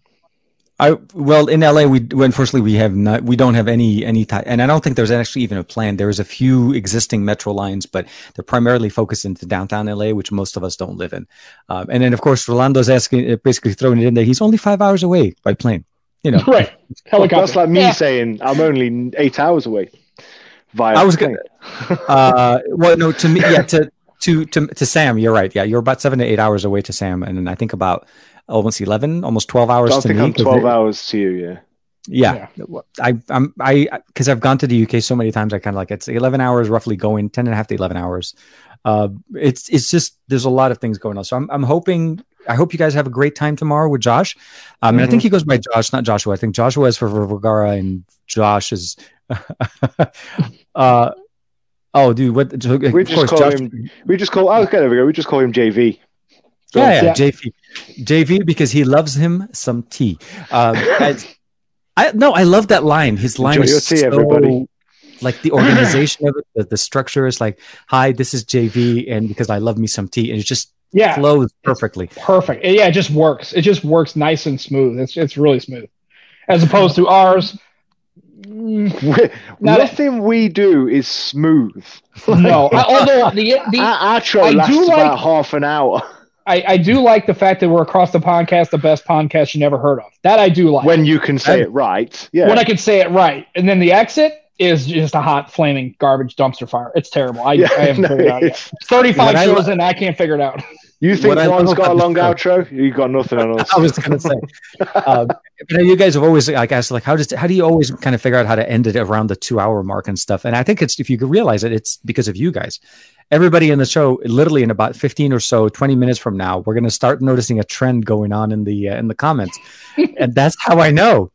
Right. They keep you grounded. There's so this community your roll call. Yeah, it starts its own. It starts its own. But I do want to say thank you very much for both of you guys for taking time of your day. I realize tomorrow the show is going to be even more exciting. I can't wait. And is it going to be at the same time? 1 p.m. Pacific, 3 p.m. or 3 o'clock Eastern. And it's the 931. We can't mention our sponsor here. It's not sponsoring this channel, but of course, it's just IR 1989. Don't forget to mention your sponsor. Yeah. So wrong show. We're in the wrong place. We shouldn't be here anyway. We weren't invited. We just crashed the party. Standard time 9 BST, 3 o'clock Central, 1 o'clock PST. It's GMT. Absolutely. It's GMT until a few months, and then it's BST again. Okay, whatever. So it's GMT. We're GMT at the minute, but we'll be BST when the clocks change. I call it's BS, not confusing at all. Who knows? But it's 8 hours away from me. That's all I know. Yep, same bad time, same bad channel tomorrow, 3 o'clock Central Standard Time. Same bad faces. Across. Yep, same ugly us, but another guest. So that's going to be fun. It's still us with somebody else that's more enjoyable. I heard what you said, Sam. I know you like Josh more than you like me. I get it. I understand. He started to say a better because I'm like, dang it. That's it. I'm leaving the show now. TK's leaving his own show. I'll leave my own show. Successful incursion. We're gonna end it. We're gonna end it now. We're gonna go out in flames. But I want to say thank you again for hanging out. Well, it was our pleasure, TK. This is like I said, we've taken up enough of your show now. Definitely. Well, we'll hang out again. I'll be in the comments as usual, lurking in the comments as hopefully Juan Carlos will be. And IR 19. Yeah. So yeah, IR is reinforcing. It is GMT now, not BST currently. But we'll see you guys hopefully tomorrow. Again, make sure you catch them across the podcast with Josh Quinones. If you guys are familiar, Josh is always also one of our favorite commenters as well on the channel and a big friend of ours. So I'll see you guys tomorrow. Take care. Thank you. And stop clicking links that come to you on Twitter. Just stop. Yeah, well, you had to click the link today. Thanks for having us, man. We appreciate it, sir. Thank you. Bye, guys. Bye, everybody. So that was a very, very unprepared, I would say. Well, actually, I'm not going to lie. I was definitely a very prepared show. Taking off my headset, obviously, since I don't, there's no more hearing going on in there. And look, some Juan Carlos Bagnell, our favorite YouTuber personality present here, jumping in. Great show, gents, of course, as usual. We still have about 30 minutes to go. And I kind of wanted to kind of go through and talk a little bit about, kind of recapping. Having Sam and Matt on the show, as usual, as you guys know, they're big fans of the show. We've been hanging out with each other for quite some time. And it really, at its core, it is really around what, some gadget guy, Juan Carlos Bagnell's essence of what his channel and his community is doing. One of the things I appreciated about the fact is that's how I got to meet most of everybody that's hanging out in here, as well as Josh and, everybody here and there. What I really like is the community that's built around it. And if you guys are not already checking it out, make sure you check out Juan Carlos's channel, his Patreon, if you guys would like to check it out. He's a great host. We have our normal show, best of our week that comes up every Thursday. And then, so King Star's jumping in with the real me. Yes, no, absolutely. So Matt's leaving a nice little comment in there. Juan heard all of the nice things that we said about him in the show. And it's true. We're not trying to, we're not embellishing or anything like that. It truly is the essence. The biggest reason why we even have a show on Saturdays this week or on a weekly basis is because Juan kind of like, why are you not doing a live? Why are you not podcasting? Why are you not doing this? Why is there no show for you? And why did you not continue it? And that was the beginning of 2020 for me. And we are in 2021. We're continuing it. But to kind of circle back with everything that's going on, the Dimensity chipsets, the announcements that we saw from Qualcomm, as well as what we saw from MediaTek this week, are big announcements. The 870 for me, I'm hoping, and so the thing about it is with the 870 is it seems like it's a successor. It's a true successor to the 865 Plus, which is what we saw earlier this year, later last year. And for the most part, it's the same architecture, same. Even the modem is not integrated into the main SoC, so we are still getting pretty much that slightly more power. I would say slightly more efficient, more powerful processor, and it will carry us in 2021. I'm not sure if that means we're not going to be receiving a 7 series. We're still waiting for that. That's the biggest Since the announcement of the 888, I've been waiting to find out what is the successor to the 765. Is it a 777, a 767, whichever ends up being the device. But Kingstar Safe is asking a lot of questions, same question over and over. I know, so he's very much a big supporter of Realme, and I think I'm with you.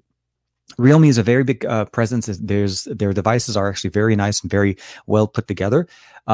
It's not a competition necessarily between Realme and Redmi. It's more about which choice do you prefer most, the UI elements of what they do. If you're comfortable with one over the other, at the end of the day, a competition between those two brands will always give you a better product because they are competing to get the attention of your attention or anybody else that's considering getting a device in that price point. So I feel like that's where the competition comes in. There's not necessarily one that's better than the other, as they innovate every year and they try to give us a better bang for the buck and better experience there. Davin, so here Davin's jumping in there. It says, do you think there's a chance that Google will sneak in an 870 chip into next year's Pixel? The reality is, as long as this is where the biggest driver for 2020 with the Pixel line, the reason why they went for the 765. We had an event with the Pixel team, the designing team of the Pixel team. As you know, I'm part of the Team Pixel. Hopefully we'll still be that as well. And the biggest thing that they did with the last year's Pixel, with the Pixel 5, the Pixel 4a 5G, the Pixel 4, the 4a, it was truly a price experience set. They were trying to tailor the experience to that price point that they wanted people to enjoy. They realized that the Pixels of years past may have been too expensive. Some people were not buying them because of that. Now, will the 870, even though in a sense it's more closely related to the 865 line of series, be more around what the 7 series price point is? We'll have to see how much that ends up being as far as the price point. Is it likely that Google can use it? Absolutely. Can they use it? Absolutely. It has enough time between now and the release of the Pixel 5 or the Pixel 6 for them to be able to incorporate it. We're talking about roughly about 8 to 9 months if they stay consistent to that timeline. The product developments, things that we have to kind of keep in mind is that generally those take time. So if the announcement of the mid-series hasn't been announced yet, there's a good chance maybe Google's already aware of it. They're working with Qualcomm on it. So I would hope that the A70 is in there, because that would then bring us a little bit more closely related to the performance of what we get with the 888. Now, surprisingly, the clock speed on the 870 is higher than the 888. It's at around 3.2 gigahertz, a possible maximum performance, as opposed to the 3.1 of the 867, the 865 plus. But again, at the end of the day, I feel like true performance for what most users will experience, not much of a big difference between the two. Let me see here. I appreciate it, Kingstar. I appreciate it always. So here, what you're looking at, it says, "Hey TK, I'm looking forward to getting the S20 Ultra." So I'm a little bit I'm a little bit torn in the sense of it's the looking forward and anticipation of what the cool new things are going to be coming out of it.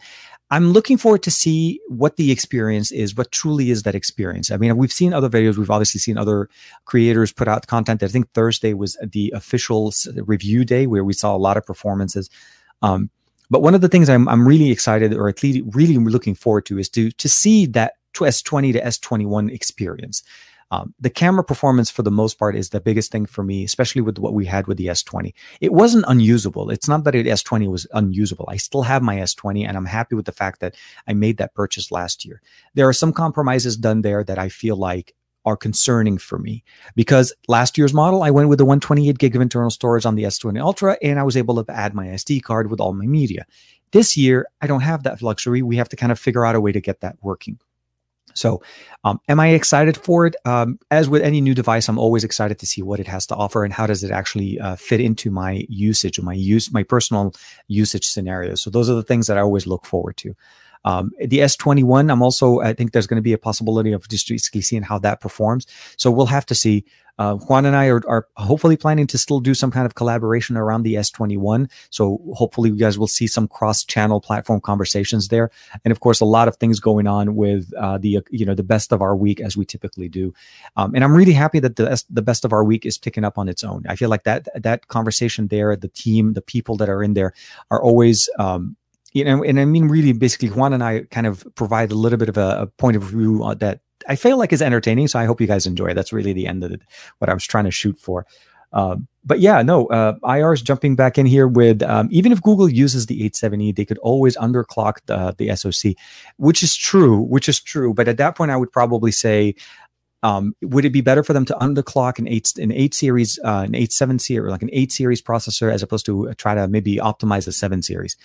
I think the 7 series did quite well for what they needed. Realistically, the 765G is really, I felt like it was the right processor for that experience. It ran great on the 5. It ran great on the 4A 5G. And at the end of the day, gave us that ability of enjoying 5G if you wanted it or if you want to use it, but still gave us some of those new optimizations. We finally have a second sensor that is not a telephoto sensor. That's also an improvement than what we saw before. So it depends on what you're really going for. Because if you look at it realistically, the 855 on the Pixel 4 XL is technically more powerful, but that was also having its own challenges. That was the device that didn't have a fingerprint sensor, where they finally came back to it. So those are the things that we always have to kind of look into when the company starts to listen to what the users expect out of a device, and it actually pays off. Sony's doing it, or did it last year. I'm hoping Sony continues it in this year. Pixel is definitely picking up on those things. And like I said, if the 870 shows up in the new Pixel 6, that would be a very good move for them, as long as they're able to keep their prices, I would say, relatively around the same price that they started, or they were able to get to last year. That's going to be the big factor. The price was always the biggest thing. I think the number one thing a lot of people jump on is because it's a device from Google. It's a device that does give you obviously all the updates that you anticipate that you want to get from Google. But when you look at it at the comparison to what some of the other available options on the market, it wasn't the right fit. And Google listened, and the design team gave us the 5 and the series of what we saw. And if you guys saw that the Pixel 4a sold out, it was selling out consistently as a $350 phone from Google that gave us a really good experience when it comes to the cameras. Again, may not have been the flagship or mid-range processors, but it definitely did very well.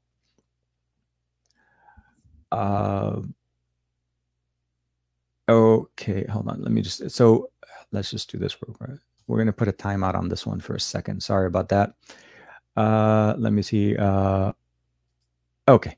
So, Davin's actually, that's another great question.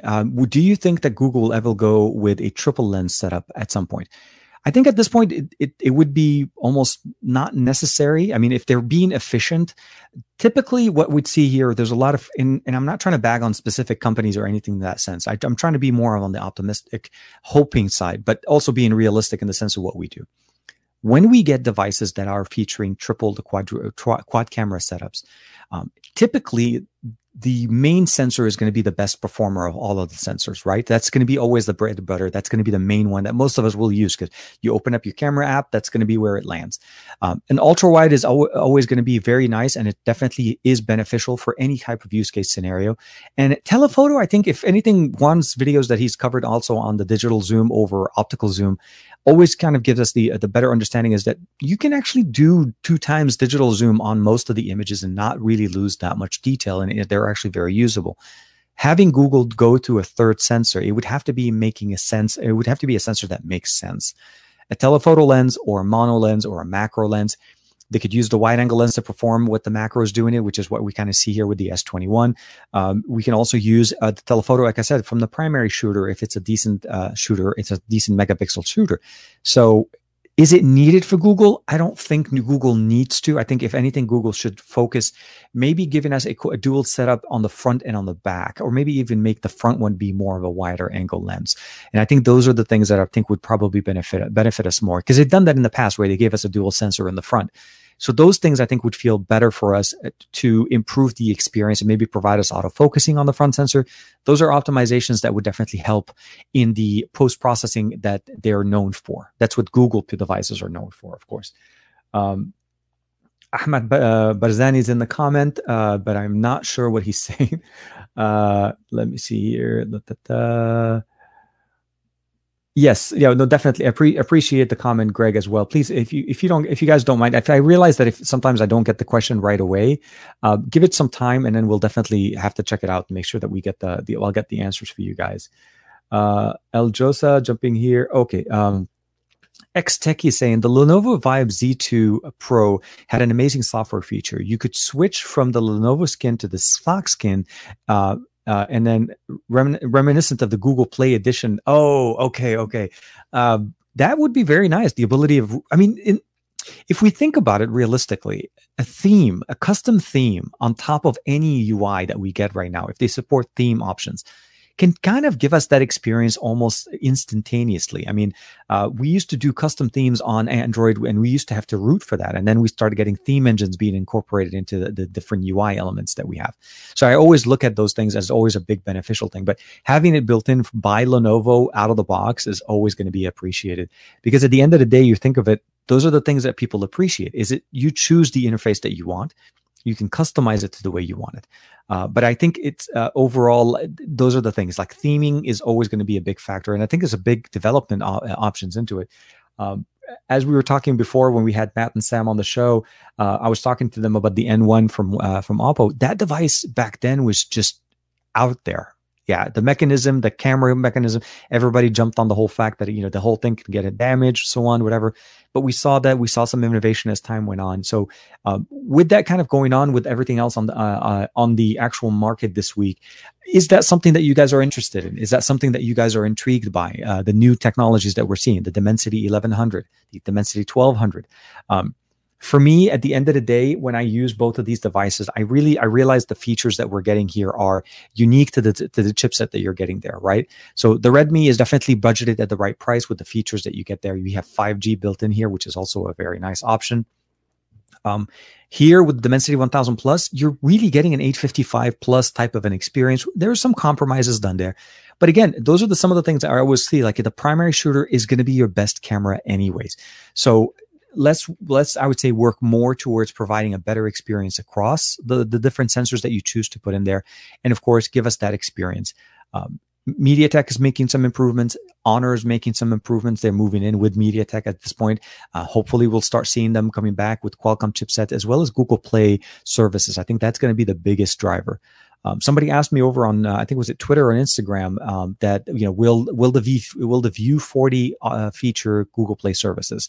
And right now, we have to keep in mind the View 40 was announced for the Chinese market. Now, Chinese devices that are intended for China do not have Google Play services because they don't work there. That's part of how the ecosystem is right now in China.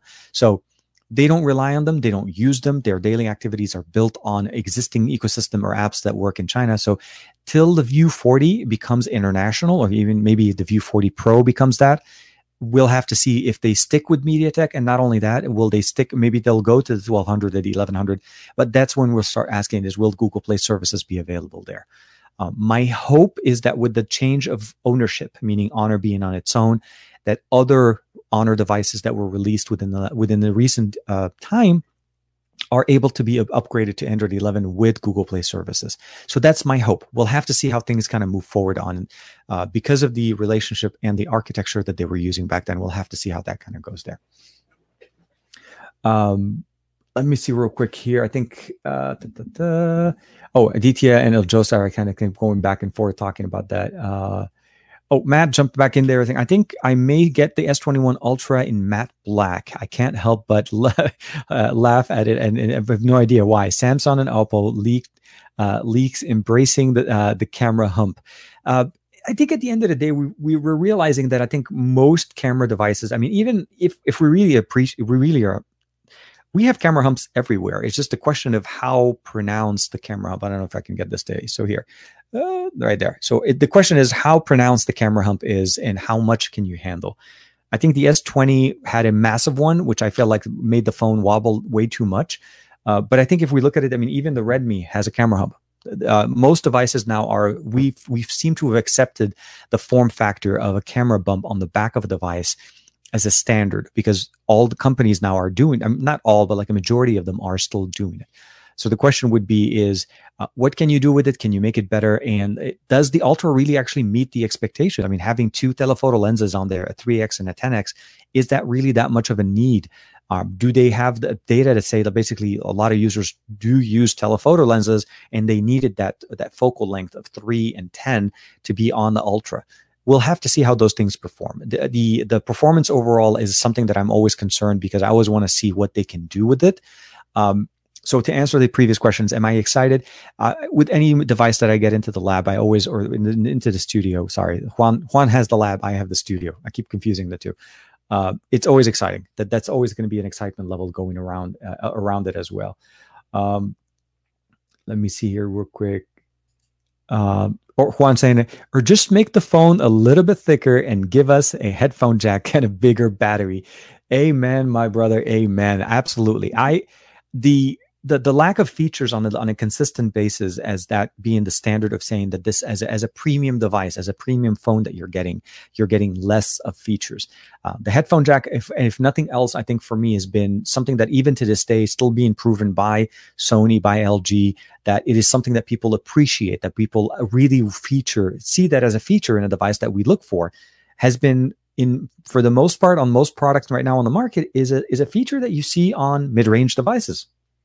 Headphone jack, 2020, Redmi Note 9T.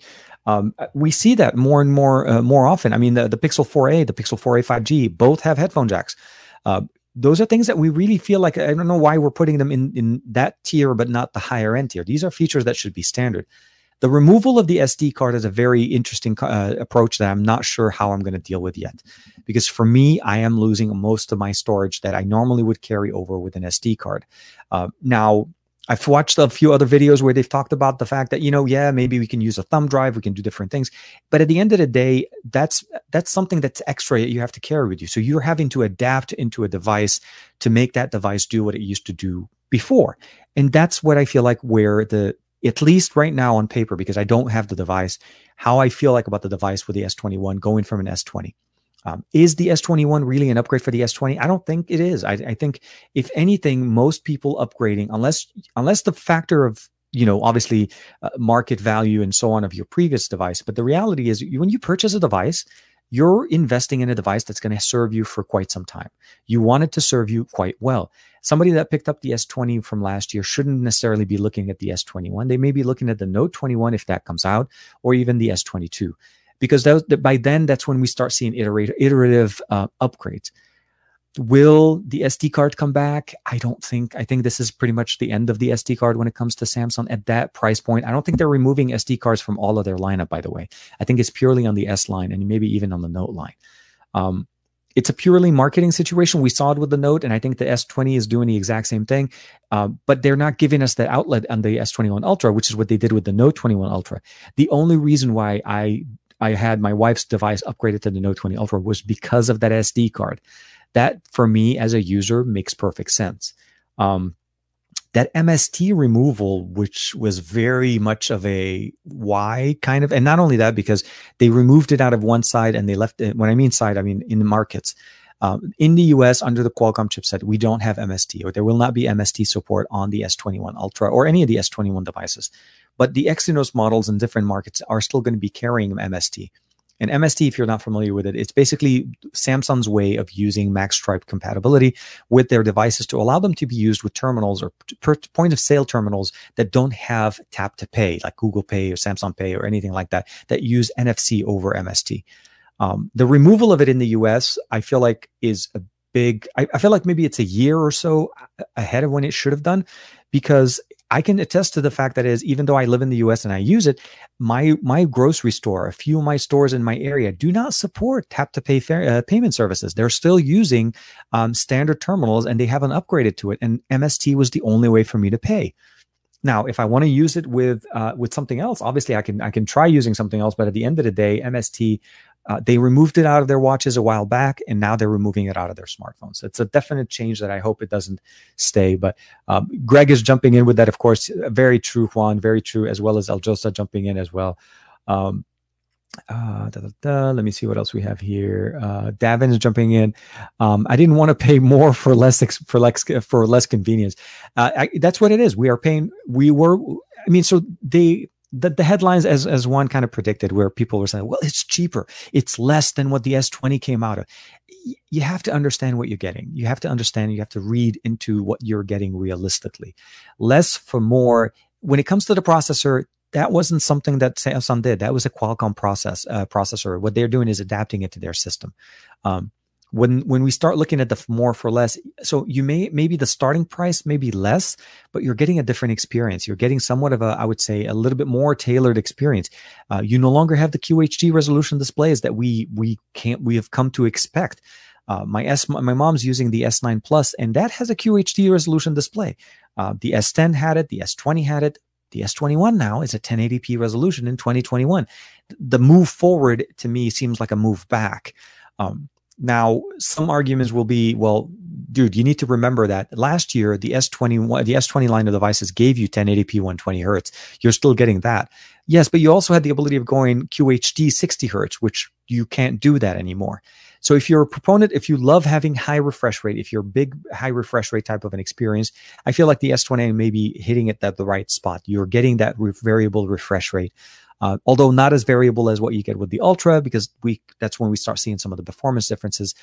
You're still going to be getting a different experience there, starting at $799, which essentially really it's $800. So it's basically an $800, $1,000, and a $1,200 model.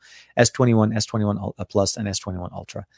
We'll have to see. I'm not going to get my devices till probably end of next week. Maybe start covering them. Maybe hopefully by next Saturday we'll have something. If it ends up happening the way I've done it in the past, we'll end up having it live. Which is generally what always ends up happening for us. And with that being said, okay, so we'll cover one more here from Juan. It's so frustrating because MST makes more sense here. The lag of a lot of the lag of a lot of grandfather being not okay. I think what we're trying to say essentially is NFC is not picked up as much as people think in the US as it has. Major retailers, probably, yes, but the general stores that we go to, like even mom and pop stores, are not going to invest in upgrading their terminals just to support these services when things are still working. So I can tell you right now that my grocery store here, and it's not exactly a small chain, it's a big chain in the US. They know every time somebody comes up to try to pay with a phone, they're like, is that a Samsung? I'm like, yes. Then it works. And if you say Apple or whatever, it doesn't work at all. So MST, I feel like although I believe that we are moving to the point where we may not need it as much, we are not there.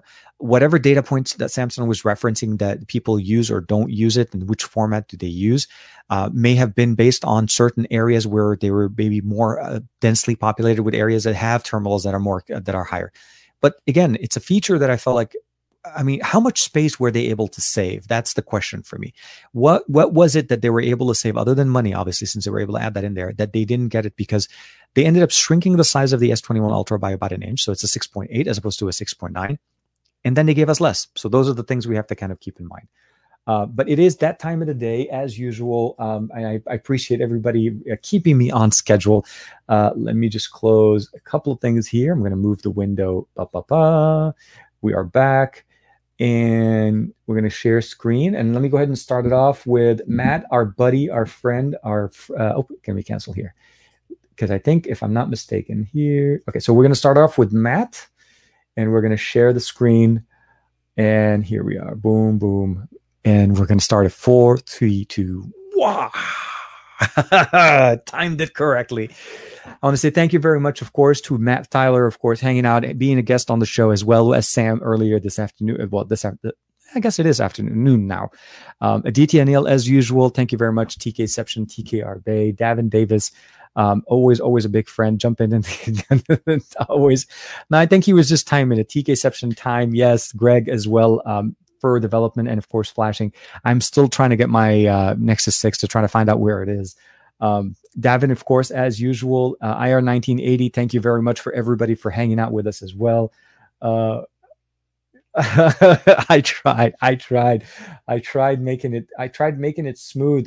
Chemi's in there as well. Right there, hanging out with us as usual, an old friend of the channel as well.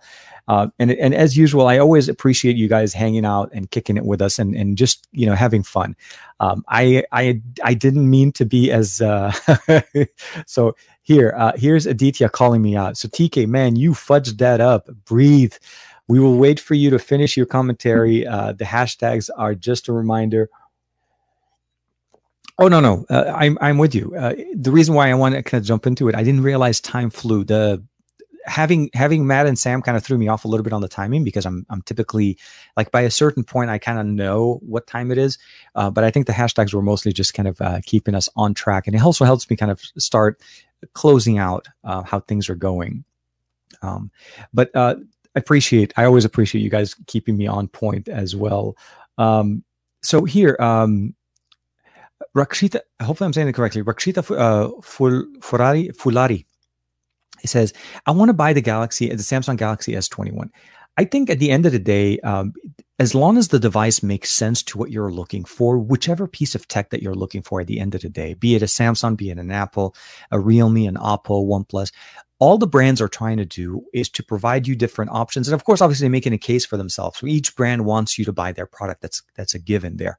But at the end of the day, from a consumer standpoint, and what I hope and what Juan and I always hope to try to do is to help you make the decision that fits you best. We're providing the resources and the data for you to make the best decision that works for you. Samsung, the S21 may be the right device for you, what you need. And I think at the end of the day, as long as you're comfortable with what it offers, then that's going to work for you. But know that there are some options on the market that could provide you a much better experience. And whichever one you decide to go with is something that you're going to have to be comfortable with. And I think as long as you are, then there's no problem. If that's the device that you're going with, I think the S21 will be definitely providing you what you expect. Samsung has built a consistent ecosystem story that they've been telling. The S21 has a tailored conversation, a tailored experience that built in so that they can bring the $799 price point. And I think that's something to keep in mind. What you're getting there is really fitting into that experience. I hope so. I hope so. Honestly, I missed out on a trip to India a couple of years ago during a MediaTek summit that they were doing, and I hope that maybe that comes up. It comes up very, very soon. What Margaret Hutton saying is, where do you doing? I'm still going into the middle of something. Please leave. Okay. I'm not sure what you meant by that one, but we'll go ahead and skip that one at that one. Let me see here. So yeah, Matt, always nice. I'm late. Oh man, no, always better. Always the show is always nice, especially like I said. Matt and Sam have been great supporters of the show. And again, tomorrow they're going to have Josh Quinones in there, a great buddy of mine. And of course, they're going to have tons of fun. I think it's going to be great. But with that being said, I do want to say that this week was very big for processors. This week was a very big announcement day, and also some new venture days. So the Honor move into MediaTek, I think, was a big move. I never thought a day would happen where an Honor device would be powered by a MediaTek processor. Now I realize that in the past they used to use Qualcomm in certain markets that they released their devices. I'm not forgetting that part. But after for so long, we were basically Kirin. Now we're finally seeing something else. And I feel like the 1000 Plus was a great move for them, and I can't wait to see more. So that being said, the 870 is going to be very promising. I'm hoping the price for that will make it more competitive for other companies to use them and still provide us a great experience, even in the mid-range or maybe mid to upper tier range of SoC performance, because it really is very much a flagship experience. It's really the successor of the 865 Plus. The other announcements of the Dimensity 1100 and 1200, we need to wait a little bit more to see what's coming out. I think if the 800 and the 1000 are any indication, the future for MediaTek and the processing power that they're able to bring in is definitely on the very high positive. Last year with the Velvet One, enjoyed it so much that he literally spoke so much about it that it really made it into a non-starter as a conversation. And that's where you want to get to, where the processor is no longer the main center point of the conversation. It's what does the device serve? What does it do? What does the software experience provide to us, and what it gets us to? And as well as, again, of course, I want to say thank you to Greg, thank you to Davin, Matt, Tyler, Aditya, as usual. Rolando, thank you very much for hanging out with us in the chat. Rakishta? Yeah. Rakshita. Sorry, Rakshita. I do apologize for that one.